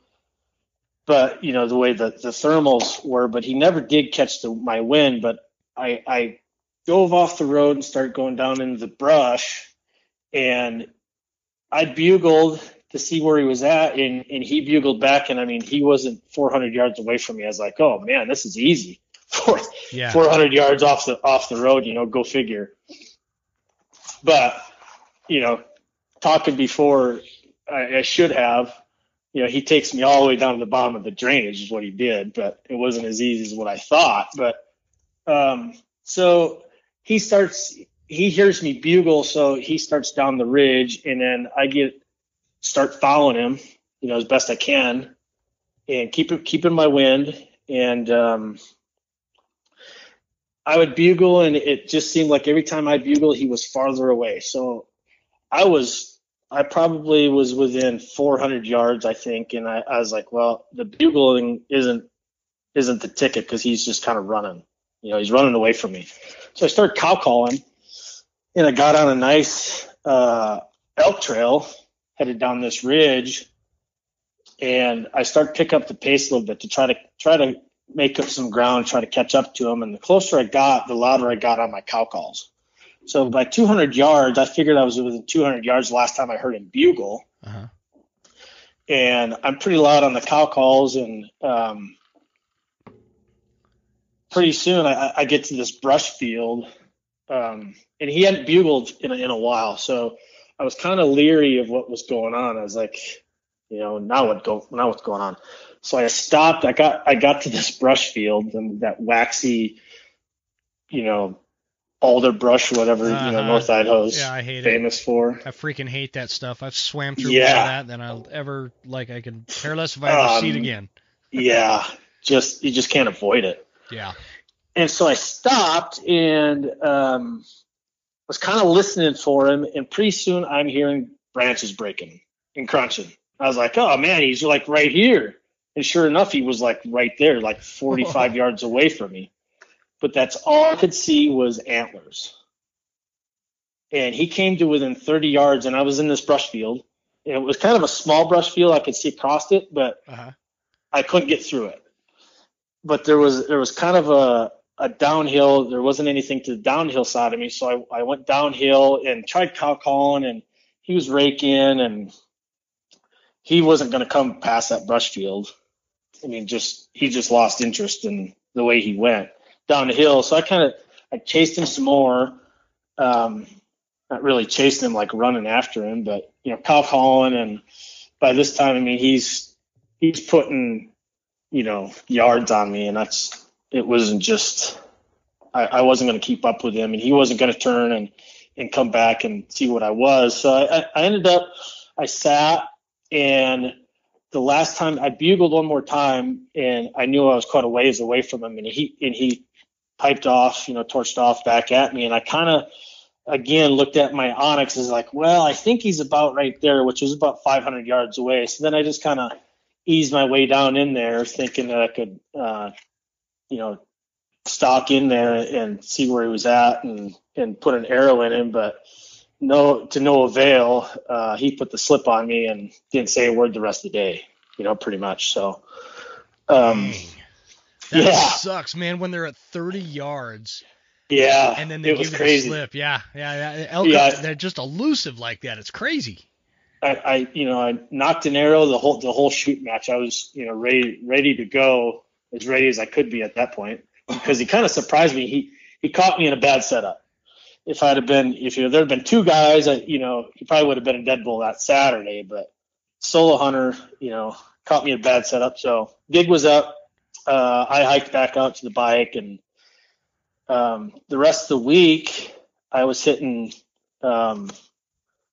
just kind of prospecting, trying to see, get to see where elk are, try to find them, go to some new areas. And on Wednesday of that next week, so that would have been the 15th, I went to a new spot that I've never been, and it looked promising, but it was sad to say by the time I got to the head end of that drainage, it was nothing but a bone pile. Yeah. Maybe wolves have been in there, kind of thing. Yep. Yeah. Yep. Yeah. And there was a nice lot of those this year. a nice trail in there. I only saw one elk track in that whole canyon, but there's a nice trail beaten down on that skid road, and it wasn't from hooves.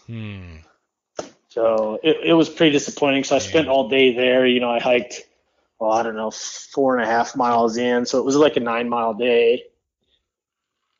And then you're tired. You want to try to get some sleep to catch up, to recharge yourself. And just this whole time I'm headed back to the truck and then get back to the trail. I'm like, where am I going to hunt tomorrow?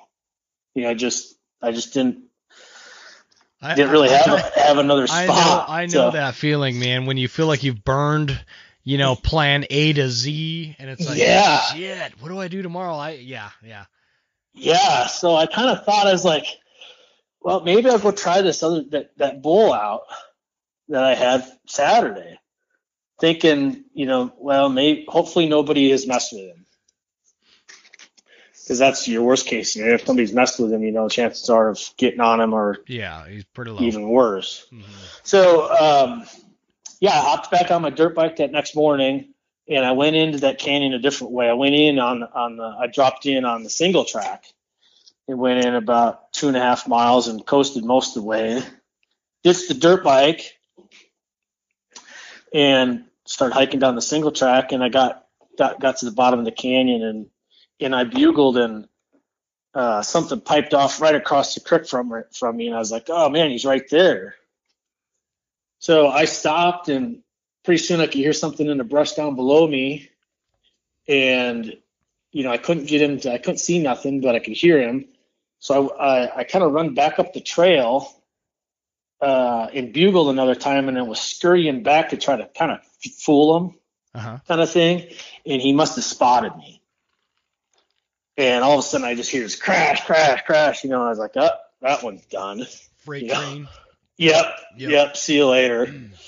So, and he only bugled the one time. So I was like, well, he isn't really hot either. So, I hiked down the trail another 80 or 90 yards, to the head end of that next, draw.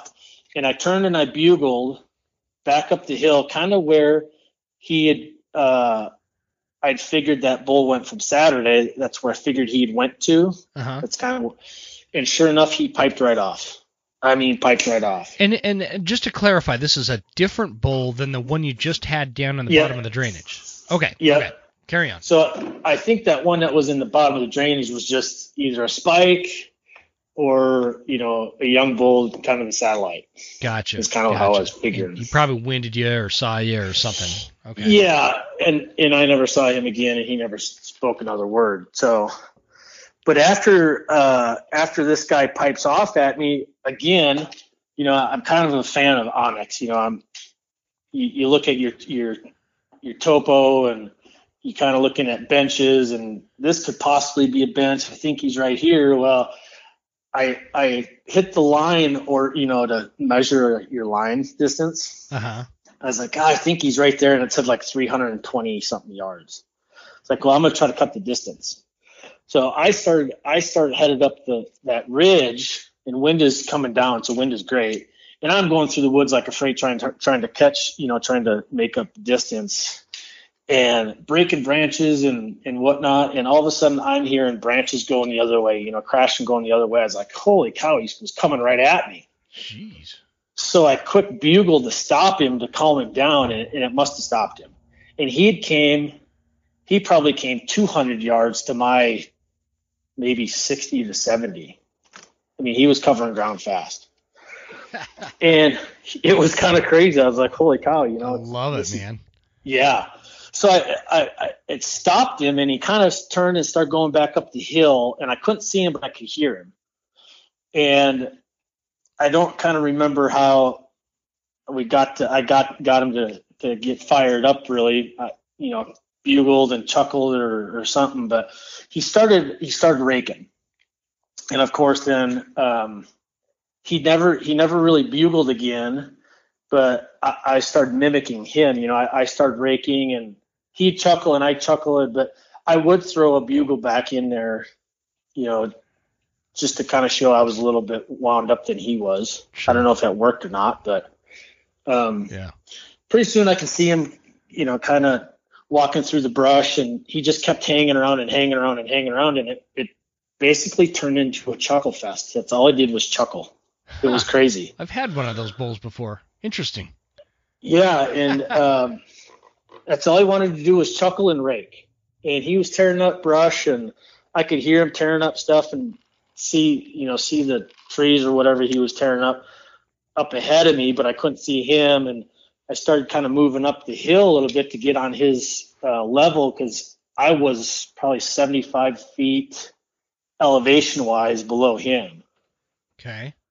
So he just kept on raking, and I was chuckling, and we kind of I was moving up the hill, and I probably got within, I don't know, I was close to his elevation, but we kind of got into that stalemate of the chuckle, rake, yeah, you're not serious kind of thing. Mm-hmm. And it kind of went silent. I was like, uh-oh, this isn't good. So what I ended up doing is there was a kind of a period of silence in there, and I was like, God, what tricks do I have? I've never killed an elk. Mm-hmm. I've shot an elk, and I hit one the last year. I never did find him, but yeah, me too. that's for another day. Another nightmare, man. Yeah, I punched my tag. I didn't. Punched it after I did that the same thing, man. And I don't care who you are. Anybody that's bow hunted, that's what happens sometimes. Whether it's a deer or an elk, sometimes, we actually, I'm thinking about having a conversation about that exact topic. So anyway, let's not get sidetracked here. Yeah. So it kind of got into that stalemate, and it had been going on for quite a while, quite some time, for probably 10 minutes already, or even more. Mm-hmm. And I'm looking to my left, and I can start seeing the line of the sun start coming farther and farther down the hill. I was like, I'm going to be running out of time here before the thermal switch. And I'm looking at my watch, and I'm like looking at the sun, and I was like, what do I do? So I started just doing the glunking on the end of the tube, with your cupped hand. Uh-huh. And that torched him right off. It pissed him off so much. Yeah, he ended up coming down a little bit farther, closer to me, and found this pine tree, and he thrashed on that thing and thrashed on it and thrashed on it. I'm grabbing my tube. Keep going. And so while he's thrashing on it, I gave him the biggest, and he would chuckle. He would thrash on it, and then he'd chuckle, and thrash on it, and then he'd chuckle. And one of those times he chuckled, I gave the biggest, nastiest lip ball bugle that I've ever been able to, muster, and it sounded really good to me. And he did not even care about it. Really? Didn't turn his head. He just kept on chuckling. I was like, oh, okay. But he liked, or I guess he didn't like the chuckling, or the glunking. It pissed him off. Yeah. And just so, it sounds like this. Yeah, exactly that. Yep. So we're just hitting the top of the tube where your mouth goes, guys, with a cupped hand. Yep, simulating exactly. Glunking with an elk. Yeah. Okay. And for some reason that torched him off. Wow. Just torched him off. See, I've never gotten a reaction with that. I've used it before in conjunction with other things and called in bulls, but I've never had one actually respond to that specifically. So yeah, I love learning this stuff. It was new to me too, man. It was new to me too. As well, if it works, it worked, kind of thing. So, he found this pine tree. I don't know, a couple inch pine tree that he's just thrashing on. He kept on thrashing on it, and I was like, well, now I'm getting to where I can see him, and I can see there's a little bitty flat spot just 5 yards up above me yet, to where I can enough to stand on something flat. Yeah. To where maybe I can get a shot. So I make about 2 yards, and I'm behind the stump. And now this time, he's turned at me, raking this tree. So he's looking at me, raking this tree, and it kind of opens up. There's kind of a shooting lane. There's zero brush, surprisingly, there's like zero brush. I mean, he's got a wide open, can see me, and he's raking on this tree, eyes open, and he kept on raking. I was like, well, it's now or never. What do I do? Yeah. So I took 2 more steps and got on that flat spot. And this whole time, I mean, his eyes were open, looking at, what I thought he was looking at me, but he was raking. So apparently when they're raking, they just don't. Yeah, they don't see. Yeah, usually their eyes are closed. Yeah, this guy's was wide open. I was shocked, but wow. He didn't notice the movement, but he noticed that I quit, talking or raking. Back to him. So he stops raking and turns broadside and was going to take a step, and I cow called and stopped him. And now he's completely broadside and looking at me. And just prior to that, while he was raking, I ranged some brush just ahead of him. It was 28 yards. Oh, wow. It's like, well, he's probably 30. Sure. Just behind that brush. I was surprised he even got anything to range, but he was broadside, and I was like, well, here we go. Had my slider at 20, and it's a 2-pin slider. And he was looking at me, and I just drew back, and everything was just automatic at that point. I drew back, set the pin on him, and sent it. And when I sent it, he took off like a bolt of lightning, just gone. Yeah. I was like, whoa. So I sat there and gathered my thoughts and gathered my emotions for about 15 minutes, and I had talked to Rod Staten a few days prior to that, and he says, don't wait more than 20 minutes and get on that bull. Oh, really? Because his experiences are that if you let him sit there, it's enough to allow him for that wound to close up, clot up, and then they quit bleeding. Gotcha. So I kind of had that in my mind as like, well, it's been 15 minutes, almost 20. I marked where I shot from, and I walked up to where he was, where I shot him. I turned around and ranged it, and it was 35 yards. I was like, oh no, I missed him. Thinking I couldn't, no arrow, no blood. So I was like, well, guess I'll start following some tracks. I saw kind of where he went through the brush, and I went about 15 yards, and there was no blood, but I could see his hoof tracks going down the hill. And pretty much in defeat, already like last year, like the year before, I was like, oh, great, screwed up another one. And I was going to sit up against the hill, and as I turned, I was facing this tree, and I could see his antlers. It was just amazing, like another 15 yards ahead of me. No kidding. He didn't go 30 yards, and he was stacked up. Holy shit, he was super close. Yeah. Wow. It was crazy. It was, but the shot, feel? Oh my God, it was, talk about a range of emotion. Yeah. Yeah. And I've been bow hunting elk now for 9 years. Wow. Yeah, it took me a while. That's awesome, man.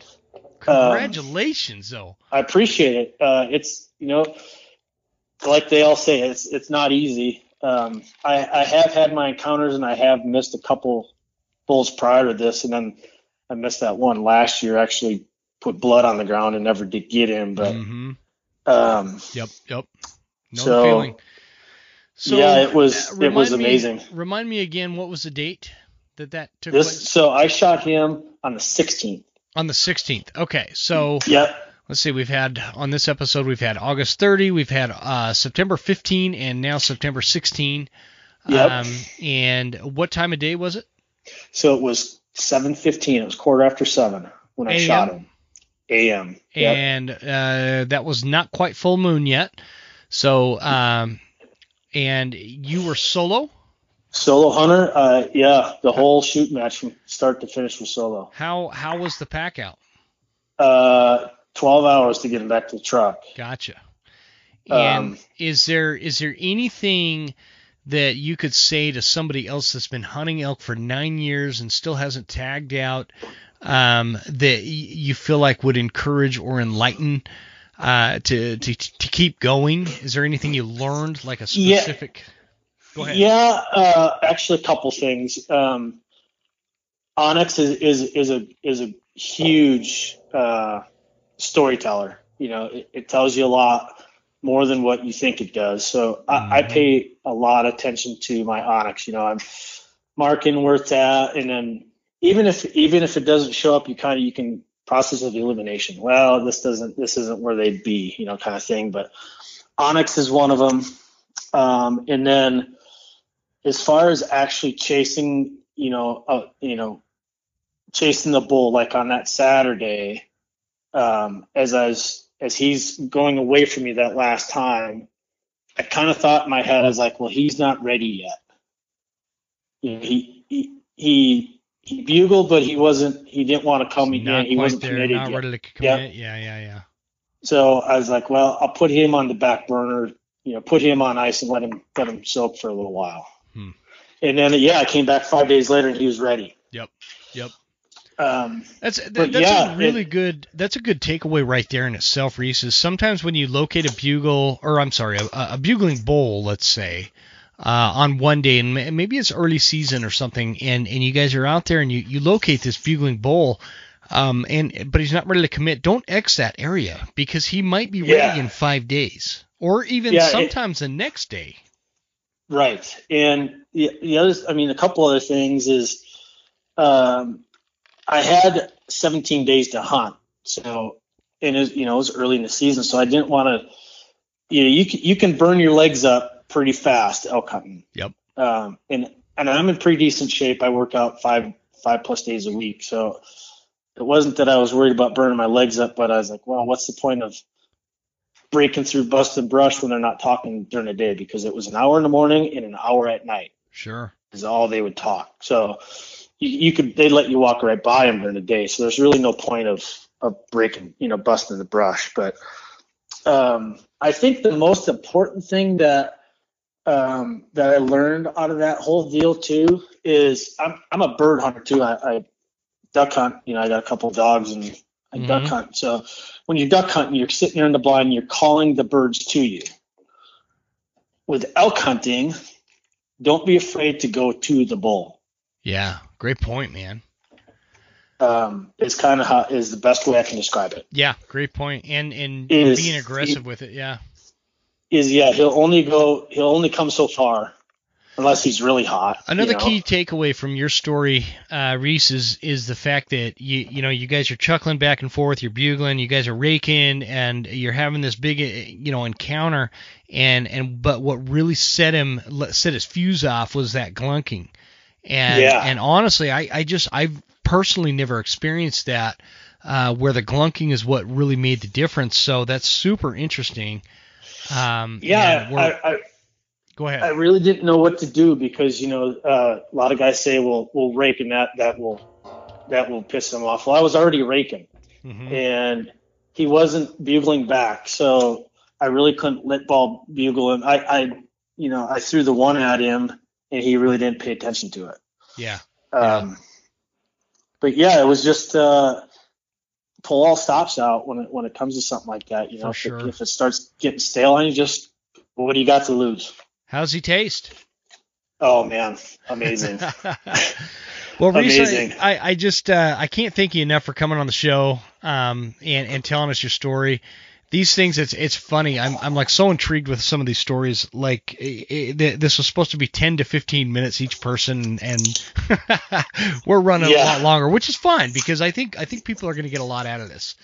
Well, I hope so. I appreciate you allowing me to come on your podcast here and tell my story. It's just amazing. It was quite emotional. I'll bet. I feel like you and I need to stay in touch. I feel like we need to stay in touch. Maybe get you on for a full episode in the future, and just hawk hunting and duck hunting and elk hunting and bear hunt, whatever, Yeah, that'd be great. It'd be fantastic. So I just appreciate it. I hate to cut it short, but I've got one more tonight, and so man, thanks a bunch. Congratulations on a great hunt. And I just it's so amazing to hear these stories and pick up on the things that people don't normally talk about, you know, and how Right. those Yeah. little details come together to make people successful. And so, just a great story, man. Congrats. Well, I appreciate you, Jim, and you got my number here. I got yours. I'll plug it in my phone, and we'll stay in touch. Yeah, for sure.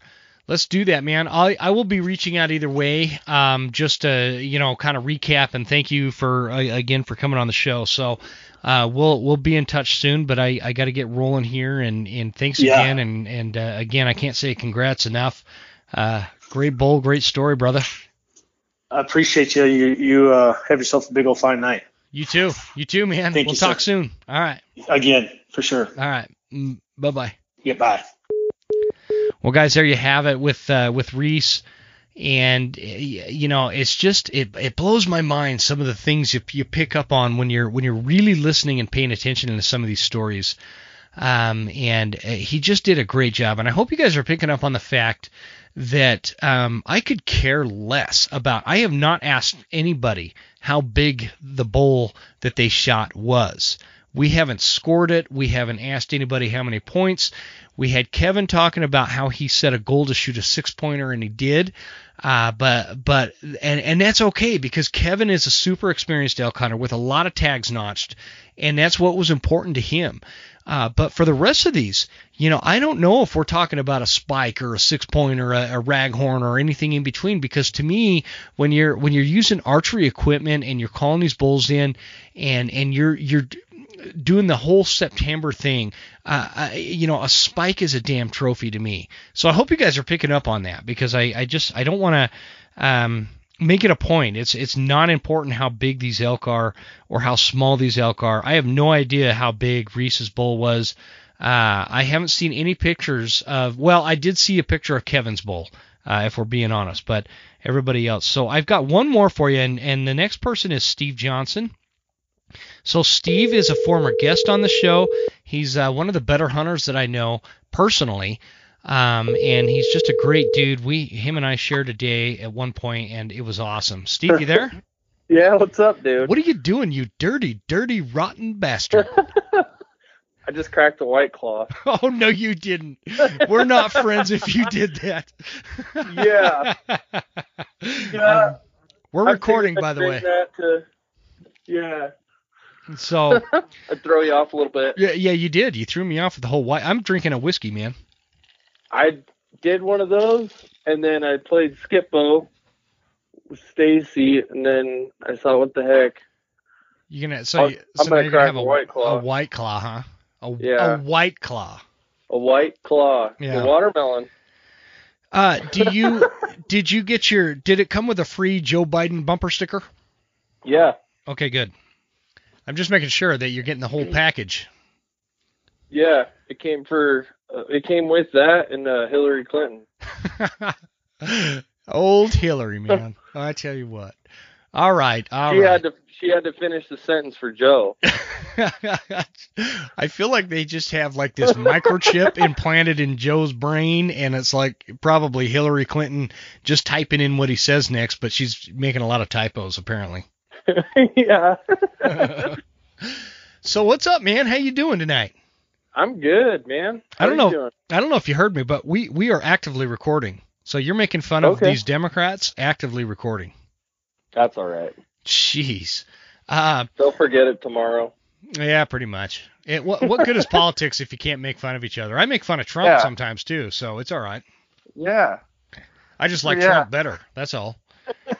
So we are recording. I didn't give you a lot of details on this, dude, but what I've been doing is I've been recording a lot of, or I've been calling different people that I barely even know. You're the first person that I actually know on a personal basis on this episode. I'm 1 hour and 48 minutes into this, and we're getting their elk story. And getting an idea of how it went down, how they got, they either bugled in a bull or somehow coaxed a bull into bow range and were able to tag out. And you did it super early, like it was the second day of season, which the only one on this episode that's got it one up on you is I had Kevin Bunce on, who got one on August 30th, opening day. Oh, wow. And so, but that's when you got your bear, which was like less than a week than you were actually here personally in the studio. Yeah, no, it was like, what was it? Like 4 days? Thursday. So I was there Thursday, and then yeah, Friday, Saturday, Sunday. So Monday I shot the bear, and then Monday I shot the bear, and then Tuesday I shot the elk. Yeah. What the hell, man? How does that work? I don't know. Well, you've been living right. I was whitetail hunting. That's kind of what I figured. So maybe next year I'll say I'm going elk hunting, and then I'll get my whitetail. Yeah, right. Maybe. Well, you got that big buck you're chasing. I saw the video that you posted from your trail cam. What do you call him, Sarge? Yeah. Like you're a Kansas hunter or something? You give them all names? Yep. No, I have, and I called him Sarge because like every video I have of him, he kind of runs the show when he's there with the other bucks. Dude, he is a freaking monster. That is a monster mountain whitetail right there. Oh, I'm excited. Yeah. I got out one day after, I went out and I called for some friends. I went out with you, and then I called for my buddy Mark. Uh-huh. And then, so I've got a total, I think I spent 6 days total hunting during archery season this year, which is a lot less than what I thought I was going to spend. But, yeah, I've had some really close calls, had some fun. Me and you almost got it done one day, and then twice. Yeah. We called that one bull in twice. Well, let me rephrase that. So for those of you listening, Steve was on the program prior to hunting season coming around. So we decided to go out one day, and we meet up on this spot in the mountains that we're both, I think you're more familiar with that area than I am, but I knew the area. We meet up there. We drive up the mountain. Steve starts cranking out these bugles, and these elk start responding. So we go in. And we dropped down. Gosh, we probably dropped almost 1,000 feet off that first bugle. And I don't know, maybe it wasn't that far. Maybe it just seemed that far. But it was a long way down. It just kept going down and down and down. And we dropped down in the bottom of this drainage, walked back up this finger ridge, and this little raghorn about runs us over. Who didn't make a peep because we were focused on the one that was bugling further up that draw. We call him in twice, and then he kind of buggers off, and then we head down, and we're walking through the drainage, and we're talking at like normal volumes about killing whitetail down here. Oh, this is great whitetail country, and we're talking back and forth, and all of a sudden that bugle, that bull bugles, and you call him into like almost 20 yards to me, but he goes down to the left into the alder, and I can't see him. You saw him. Sitting up on the hill looking down at this, and I'm like, oh, Jim's got to be able to see him. No, I couldn't see him. Yeah, shit, he's totally hidden. But yeah, it's just being in those bottoms like that. It's like, how do you play the wind? It's so back and forth, and I mean. Yeah, you're totally pigeonholed in those situations. I mean, the wind is swirling in the bottom of those drainages in midday. I mean, and there's a shaded side where you still got thermals coming down. You got the sunny side, thermals are going up, and then you got the natural, just the day-to-day wind that's kind of mixing all that together. So you got like this melting pot of different directional winds, and you're just kind of screwed, man. I don't know what else we could have done. I could have thrown a Hail Mary. It, like, I guess for the listeners too, like, it's that drainage isn't 35 yards wide, and then it's straight up and on both sides. Yep. And I think where we were at, there was another drainage coming down, so it was like a little bit of a split there, or like a crow's foot, if you will. If I remember right, it's like we had 3 different things kind of transitioning into one spot right there. Yeah, the wind was just all over the place, but he was spunky, man, for that early in the season. I think that was like September 3rd or 4th or something. And we're talking minutes. Yeah, yeah, he was all sorts of fired up. But I never saw him. Couldn't see him. Yeah, I was blown away. I was sitting up there, and I couldn't see his head. His whole I just saw his body. Mm-hmm. because I was about, I don't know, what do you think? I think I was at least 100 yards behind you, if not maybe a little more. But yeah, I think so. You were a lot higher, and the goal was, for those of you listening, you were going to draw him back up towards you, which would put him right past me, but he went down lower and crossed in a different spot on the bottom of that drainage than we thought, because I thought he was going to come out in that little meadow. yeah. Because that's what it sounded like, but he just never did. He never showed himself, so yeah, he totally busted it. I don't know if he saw me or if he just winded me, but either way, he just disappeared. I think aliens came down and abducted him before I can get an arrow. Well, we were watching his tracks leaving that spot. Yeah. Like, yeah, it was cool. It was crazy. Well, then after that hunt, then I took my buddy Mark out, and he had a shot. He missed a really nice 6x6 hurt bull. It was in the middle of a thunderstorm. I was gonna say that was that day that was really stormy, right? Yeah, it was just raining. It was raining really hard, and I could not hear that bull at 100 yards. There's no way in hell. And we can't. I just barely caught a bugle, and I was like, oh, I think we need to go over this. There's kind of a little bench right there, and it kind of just drops off real steep. And I was like, let's get over to that edge. And it's big old growth timber. And so we kind of snuck over to that edge, and I looked down, and there's cows standing there. And so I crouched down, hiked back up the hill, told him, you just stay right here. And I blew the loudest bugle that I possibly could, and here came the bull. And the bull came up, and he was kind of in a bad spot for Mark when he first came up, and the bull turned and went down the hill, and then it stopped and went broadside. Well, Mark, in that time, had range found a few spots in there, and he thought the bull was 45 yards. And he pulled back and shot for 50, and the bull was a little further than that, and he missed, but a really nice bull. I actually got to see the bull at that point, and I thought he'd nailed it. God, that sucks, man. I know, because I know that feeling too. It's like that pit in the stomach when you know the arrow just doesn't hit its mark. But yeah, dude, you're a good caller, man. I'm not kidding you. Like, Mark, if you talk to him, he's a pretty humble dude, but the guy, he practices at 100 yards. Like, he's really good for those longer distance shots. Like, I've seen him shoot, and it's just like, wow, I can't do it. I'm gonna, like, 30 yards, my groups, I don't know what it is. I talked to a few different people. I told them, like, once I get out to 30 yards, man, I don't trust myself. Yeah, I don't either. I'm good to 40, man. I'm good to 40. After that, I don't know that I'd take a shot if I thought it was 50 yards. I'd be like, it'd have to be wide open and no wind. And maybe I would, but I am not, I'm not like Nate Davenport, who's been on the show, that can, like, the dude is lethal with his bow. I'm not at that level, because I'm not like a bow hunting, or I'm not an archery enthusiast. I practice enough to be proficient and lethal as I need to be for hunting season, but I'm not like an archery hobbyist kind of guy. You know what I mean?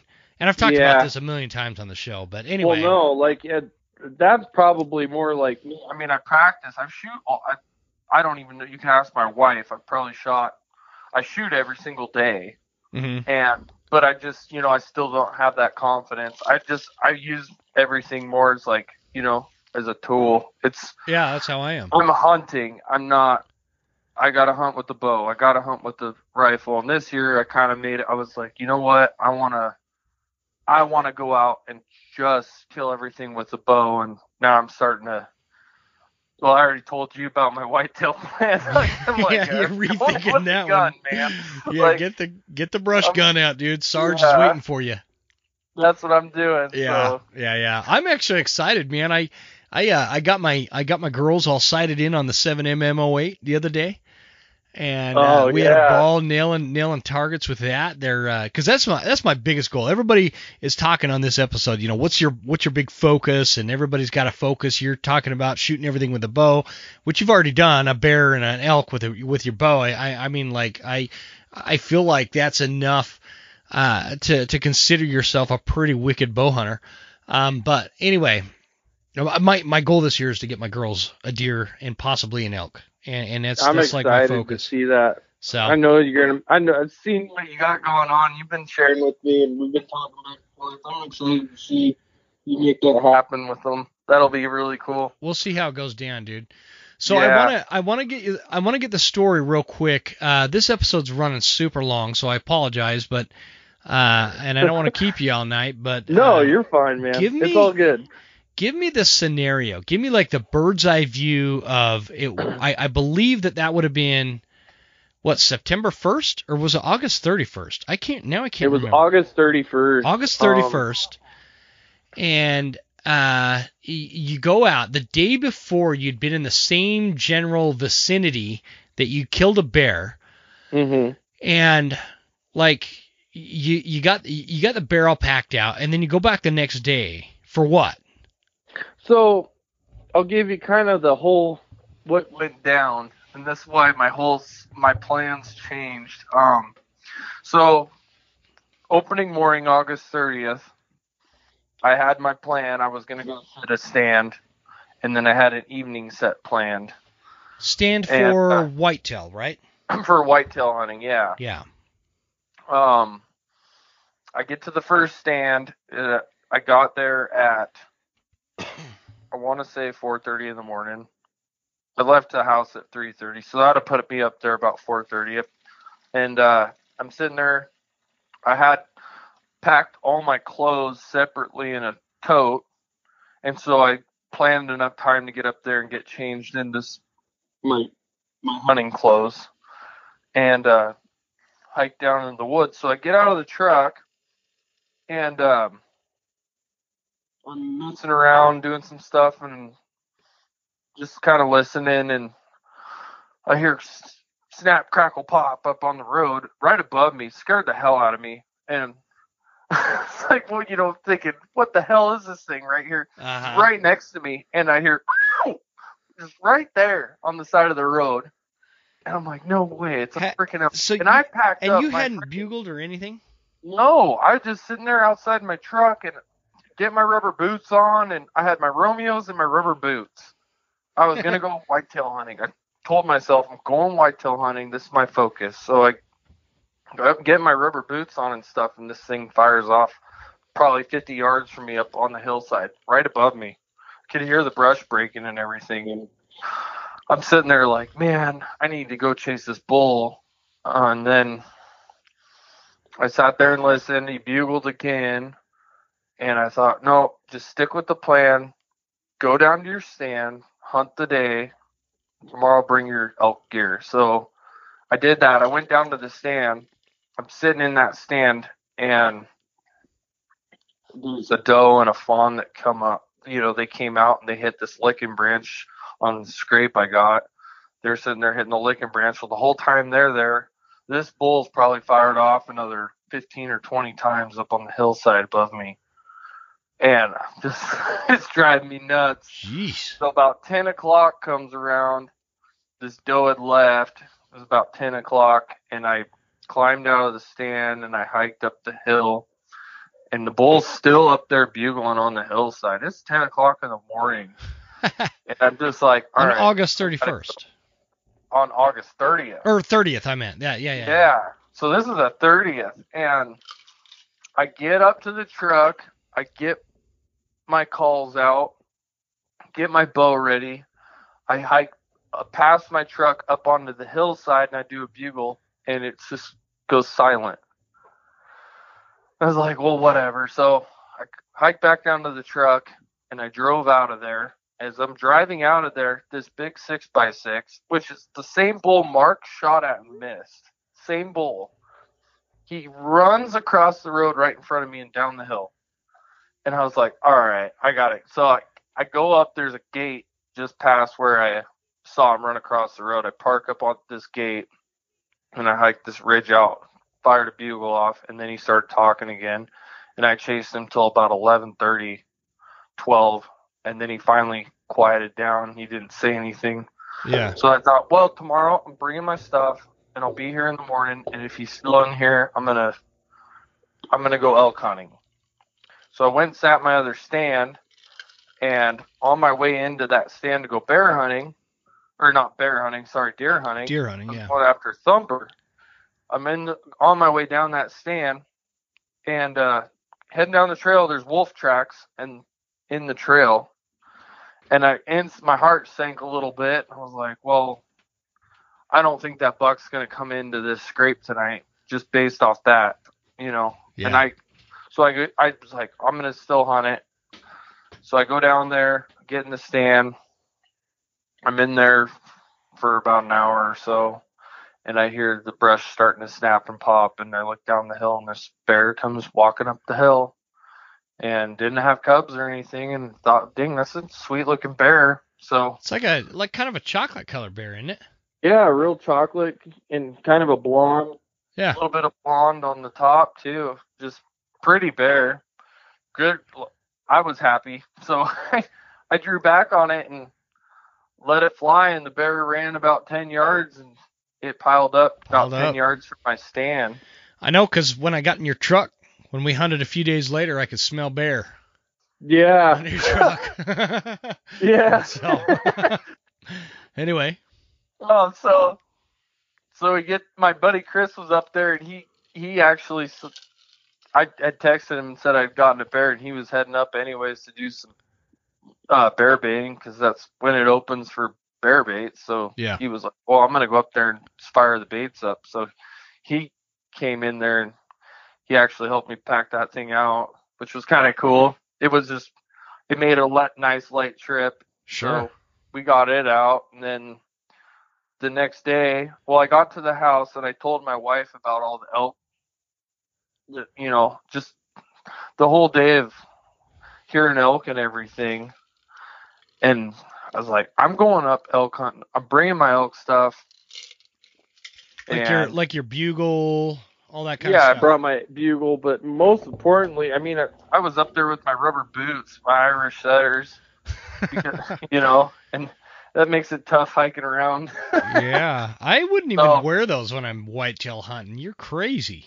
Dude, I freaking love them. I can just take my time and hike into my stand real nice and slow. My feet don't sweat. It had the Temp Sense Irish setters. My wife just brought me a cocktail. I don't know if you ever tried those, but Thanks, honey. They're pretty nice on the feet, especially in the, you know, a little bit warmer temperatures. Yeah. They actually, yeah, no, I hear you. Don't sweat that bad. But anyways, so I packed my leather boots and my calls, everything, and headed back up the mountain the next morning, parked the same spot, did a locate bugle, and heard a bull fire off about where I had left that 6x6. And I thought, all right, that's what I'm doing. So I kind of went around and got in a better spot and bugled again. And he fired off about, I don't know, it was probably 100 yards from where I was standing.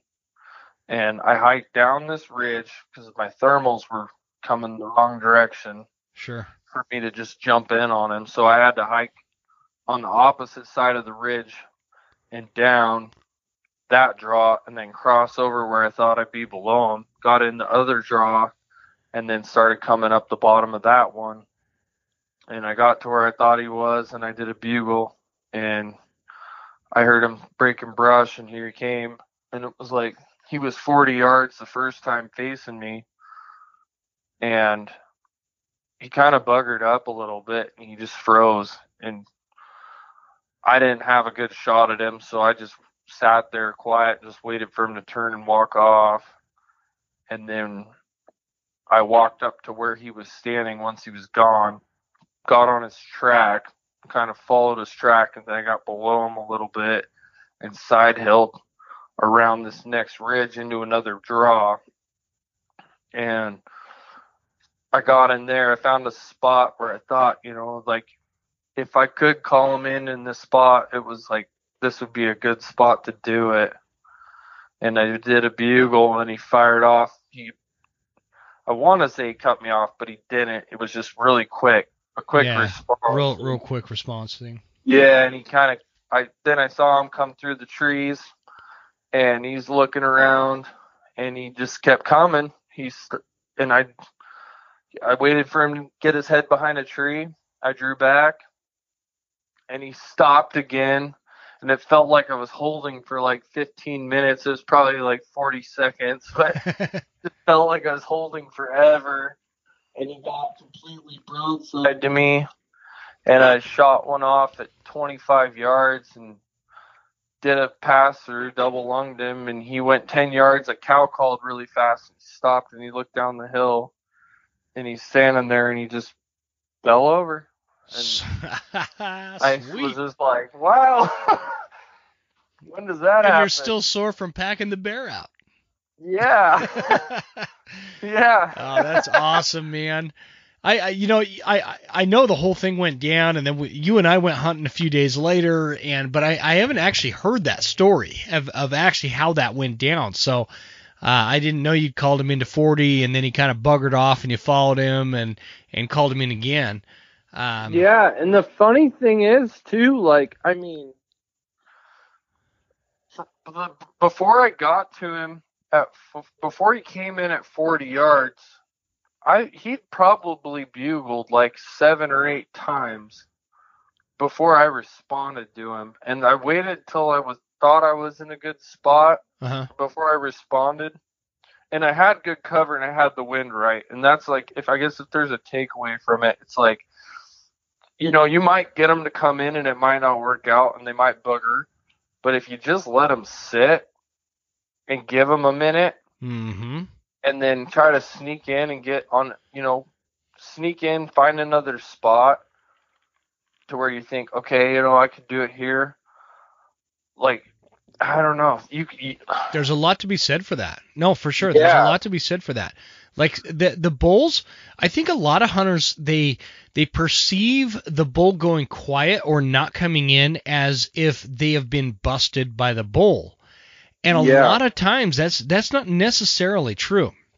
And I'll give you a great example. When I had a bull a couple of weeks ago that I called in, and he got, I don't know, he was probably 50 yards or so, and he buggered off.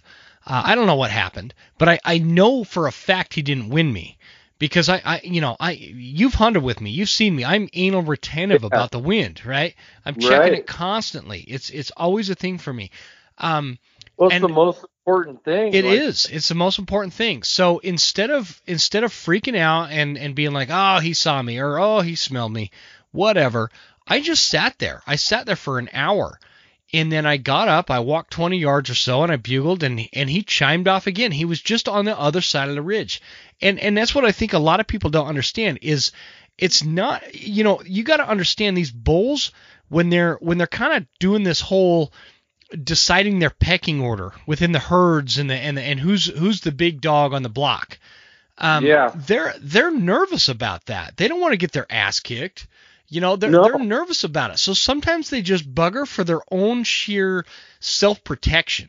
They're like, I don't know. I don't know if I want to go over there and get my ass whooped, or I don't know if I want to risk it. Maybe I am bigger, maybe I'm not. Yeah, and it's not always even about that. Sometimes they're like my 11-week-old golden retriever. They're just, their attention span gets shifted, and he's like, oh, there's some nice grass over there. I'm gonna go eat on it. Yeah, and so there's a lot to be said for just sitting down after an encounter and just hanging out waiting. Give it a couple hours. Yeah, no, you're exactly right. I think that definitely hits home, especially this year for me. I mean, if you just, like with the attention span and everything, it's true. And that's something we noticed with several bulls this year, is if we just sat and waited and changed your read up or changed how you were calling, like maybe that bull didn't like the way you called that first time. Maybe it was good enough to get him to come in and get him to be curious, but it wasn't like he was sold on it. Yeah. If you changed up your routine a little bit and then go in, maybe even wait. Mark and I, we waited 45 minutes on a bull one day, and we went 150 yards, and then boom, he was right back in our lap again, and it was like the woods went from dead silent to 15 views, one after the other, you know. Interestingly, Steve, how many times did you and I call each other in this season? Because we kind of hunt the same neck of the woods. Crazy? Man, I felt so bad too. No. That's you don't need to feel bad. The area that we hunt, that you hunt, that you're used to hunting, and the area that I'm used to hunting, it's like we were both hitting the fringes of where they connect. Hunt. Like we know where those elk are, right? I mean, and so it was funny, man. And you're a good caller, but I have learned your bugle. Because I know you were my caller that one day. Every time. I'm like, oh, that's Steve. That's totally Steve. Because and I think that if it was a regular hunter up there, or I'm a regular hunter, somebody else that doesn't know you, you would call them to your toes. But I know your bugle because you called for me all day one time, and so I know exactly how you sound, and you're a great caller. That's why all those bulls were responding. And so it was just funny, the 2 or 3 times or whatever I hit those couple of ridges in that area. I don't want to say it on the podcast. Yeah. I'd hear you pipe off and I'd question, that might be Steve. Well, every single time. Oh, yeah, that's Steve. Happened. Like, are you up there? Yeah. And I was like, that's got to be you. And then I'd feel bad because it's like, I know you have this thing where you always feel bad. They're trying to, make something happen for a buddy or something, we just rush in there, we get a bugle and we go. Oh God, you always have this thing where you feel bad about it, dude. Don't feel bad. Don't feel bad. There's no reason to feel bad. I feel like we've all, you and I have been hunting together, not knowing it for a long time because of that area. Is the biggest thing. So, it's cool a great area. It's a great area. Well, everywhere around where we hunt, it's cool. But I guess the biggest thing for me, like the biggest thrill out of that whole area for me is just like how big it is and how, it's just, I don't know. Dude, it is big, but it's small at the same time, and there's a lot of overlooked stuff in it. It's cool. That wallow in the bottom of that one draw, and I think you know where I'm talking about. Yeah, dude. I've got it on. There's 4 wallows in that draw. Well, it's the lower one. I know there's 4 of them. Well, actually, I know of 3 of them. I only know of 3 of them. But it's the lower one. And it's a big one. It's like 100-year-old wallow. Yeah, it's a big old deep nasty wallow, and there is a big old nasty growler bull on that son of a bitch, and he's smart as all get out. Like I was explaining it to somebody else on this episode that when you hear a bull and when they bugle, it sounds more like a lion that you see on like a National Geographic channel. Yeah. Where it's like this, at the end. That's this bull, man, and he's smart. He's smart as fuck, man. Pardon my French, but he is smart as fuck, and like he knows when to hit that wallow, and he freaking plays that wind just perfect. There is no getting one up on this guy, and it's so steep on both sides. Anyway, I ran into him a few times. And one of them that I want to get good at hunting. Like those are the ones that like. How do we get those guys? Like I only heard him, and I heard him 2 or 3 times. I've never seen him, but he's got to be. I picture him as this big, just nasty 6x7 drop tine on one side. Just mean as all get out. Probably part saber-tooth tiger. And he's just huge.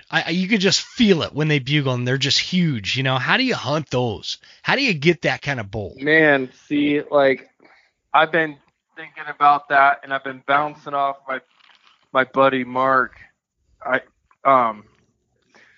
I don't know. I'm at the conclusion where it's like, I think you get a locate bugle on him, you try your damnedest to pinpoint that spot where he's at, and then play the wind, get in there tight, and just sit.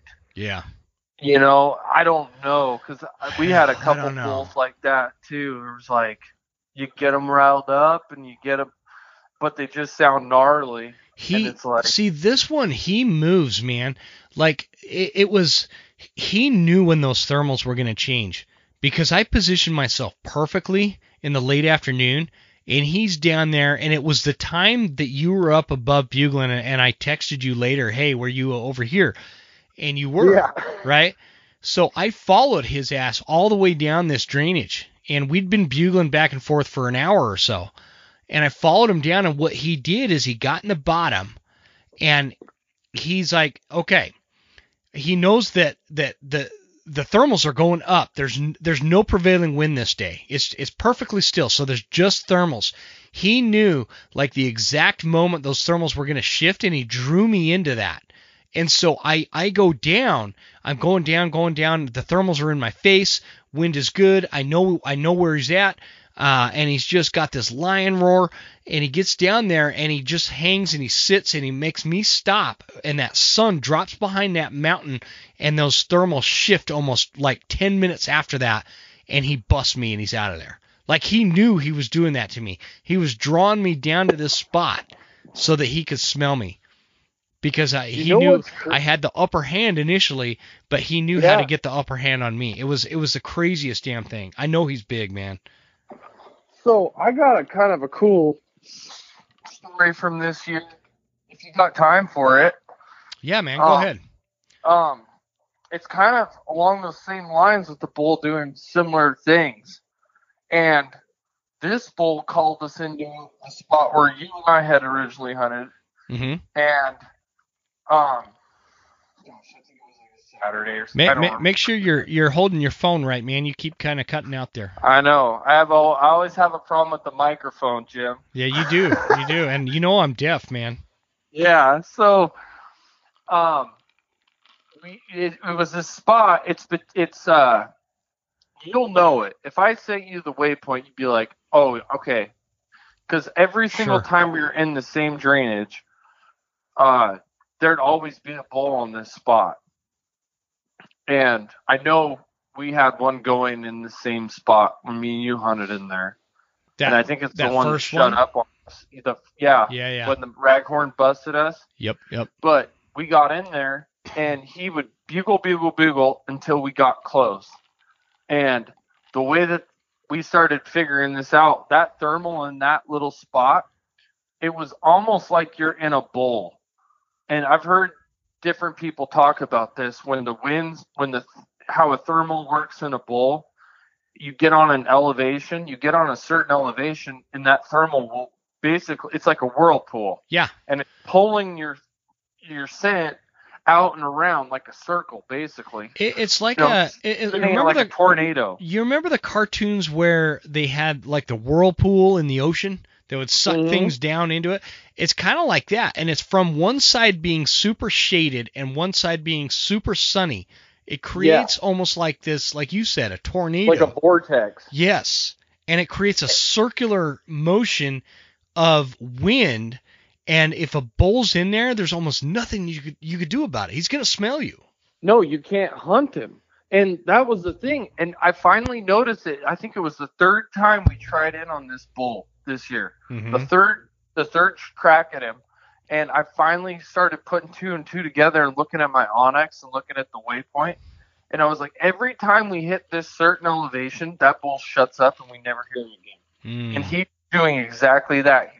That wind, the way that thermal, like you said, with the sun and the shade and everything, and the way it was vortexing around in there, that bull, as soon as we hit that elevation, it didn't matter if we were on the opposite side from him or not. As soon as we hit that elevation, done, quiet. It's crazy, man. It's crazy. These are the things too.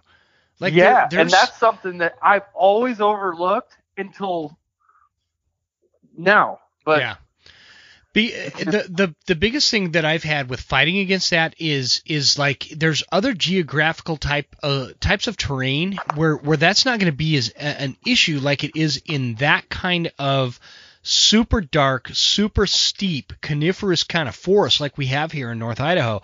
Like if I'll give you a great example. If I'm hunting in Utah or Colorado or Wyoming even in a lot of areas, that scenario is not going to be as dramatic as it is in like North Idaho or coastal Washington or coastal Oregon, right?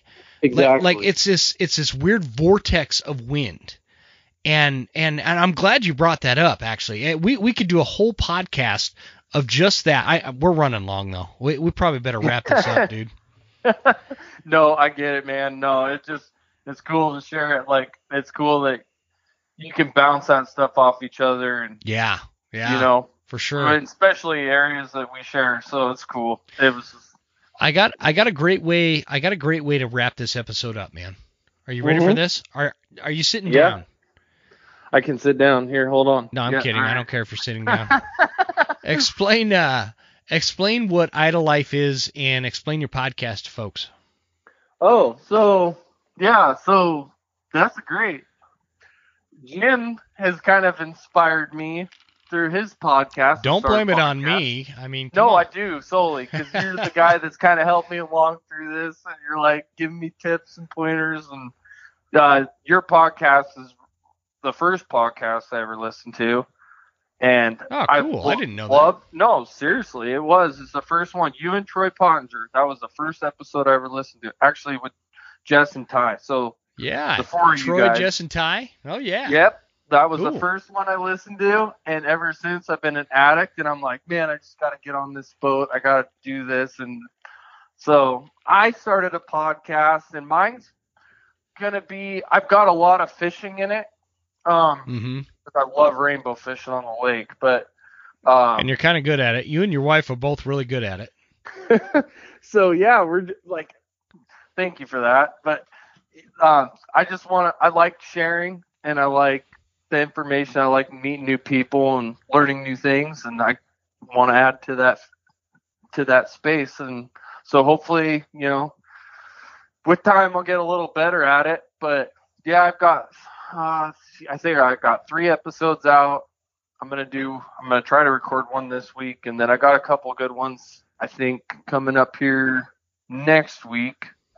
Just kind of a mix up. I really want to get into some whitetail hunting, and when we talk about, I want to explain that real quick, Steve. When you and I talk about whitetail hunting. This is a different ball game. Think about Troy Pottinger and the way he hunts these mountain whitetails on public land. It's totally different than what you hear on there's 1,000 whitetail podcasts out there, right?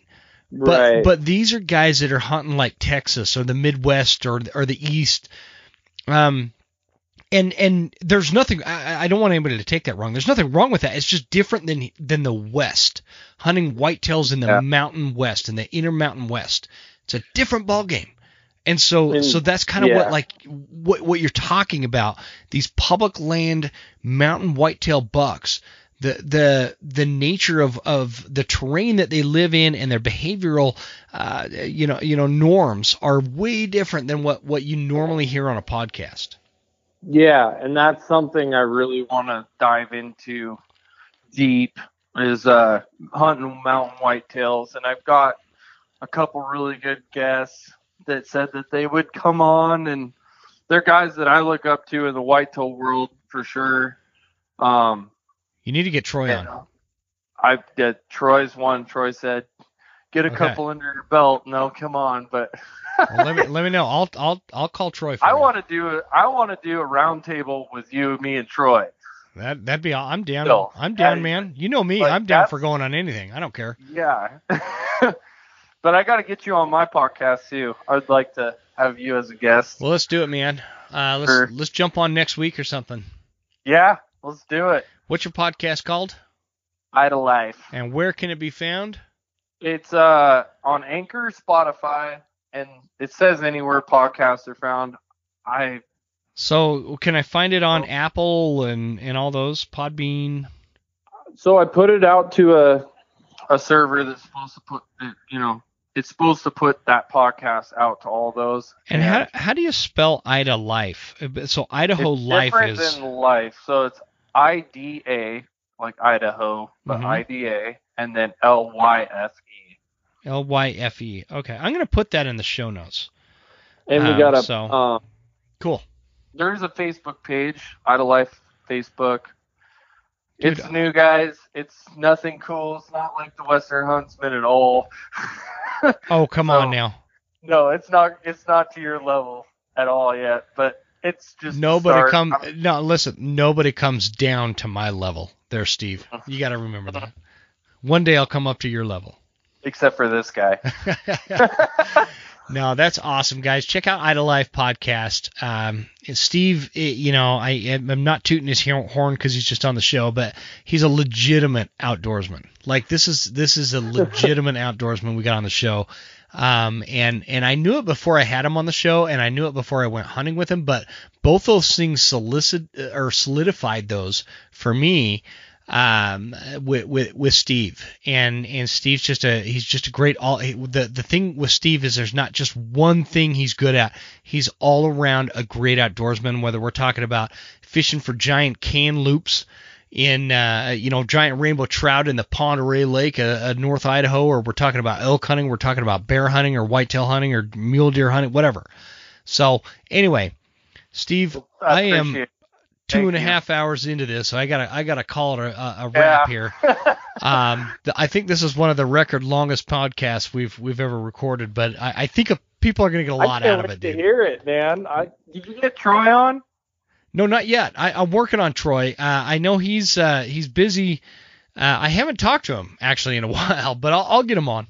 And actually, I was hoping to hear his bull story. Let's get. I haven't gotten him on for that. He likes to come on to talk whitetail. Yep. He's like one of those dudes that's so proficient at hunting that killing a bull elk is like, oh yeah, no, I got the bull anyway. It's on to whitetail season. Yeah, it's like a small thing for him. So, we'll get him on, and if it'd be cool to get you, him, and I on one podcast and just kind of start throwing the banner around. I think that'd be a good show. Oh yeah, for sure. So, well, man, you got some sleep. You have a good night.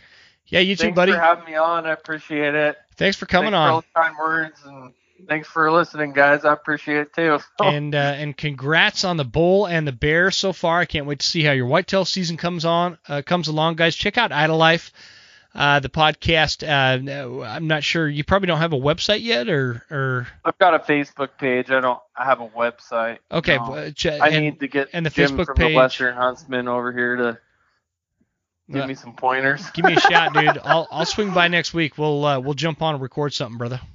All right, sounds good, man. All right, buddy. Have a great night. We'll talk to you soon. All right, you too. We'll see you. All right, bye-bye. Bye. All right, guys. I hope you got something out of this episode. That was a lot of fun having all those guys on. I know this went super long. 2 hours 32 minutes is what we're at right now. One of the longer ones. I try to keep them about an hour and a half, but there's a lot of good information in this show. So again, as we close this out, guys, if you don't mind, if you like the show, please jump on either iTunes or Podbean and write us a good review. It goes a long way for our mission and our show and all that kind of thing, or all that kind of stuff, if you will. I'd really appreciate it. And also check out the sponsors that make this show possible: ScreeGear.com, HoffmanBoots.com, PhelpsGameCalls.com, and go to the Western Huntsman /gear to check out the Tacticam products. It's all here for you. I appreciate you guys tuning in. If you are still listening to this, you are one hell of a listener. I appreciate it. And guys, we'll talk to you soon. Thank you.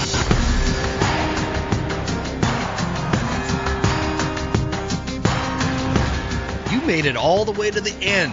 Thank you so much for tuning into the show. We sure appreciate your support. This is Jim Huntsman signing off. and reminding you to check us out at Instagram at The Western Huntsman and on Facebook at The Western Huntsman. And you can also check out the website at thewesternhuntsman.com. Thanks again. We'll see you guys next time. Stay Western, and I'll see you on the mountain.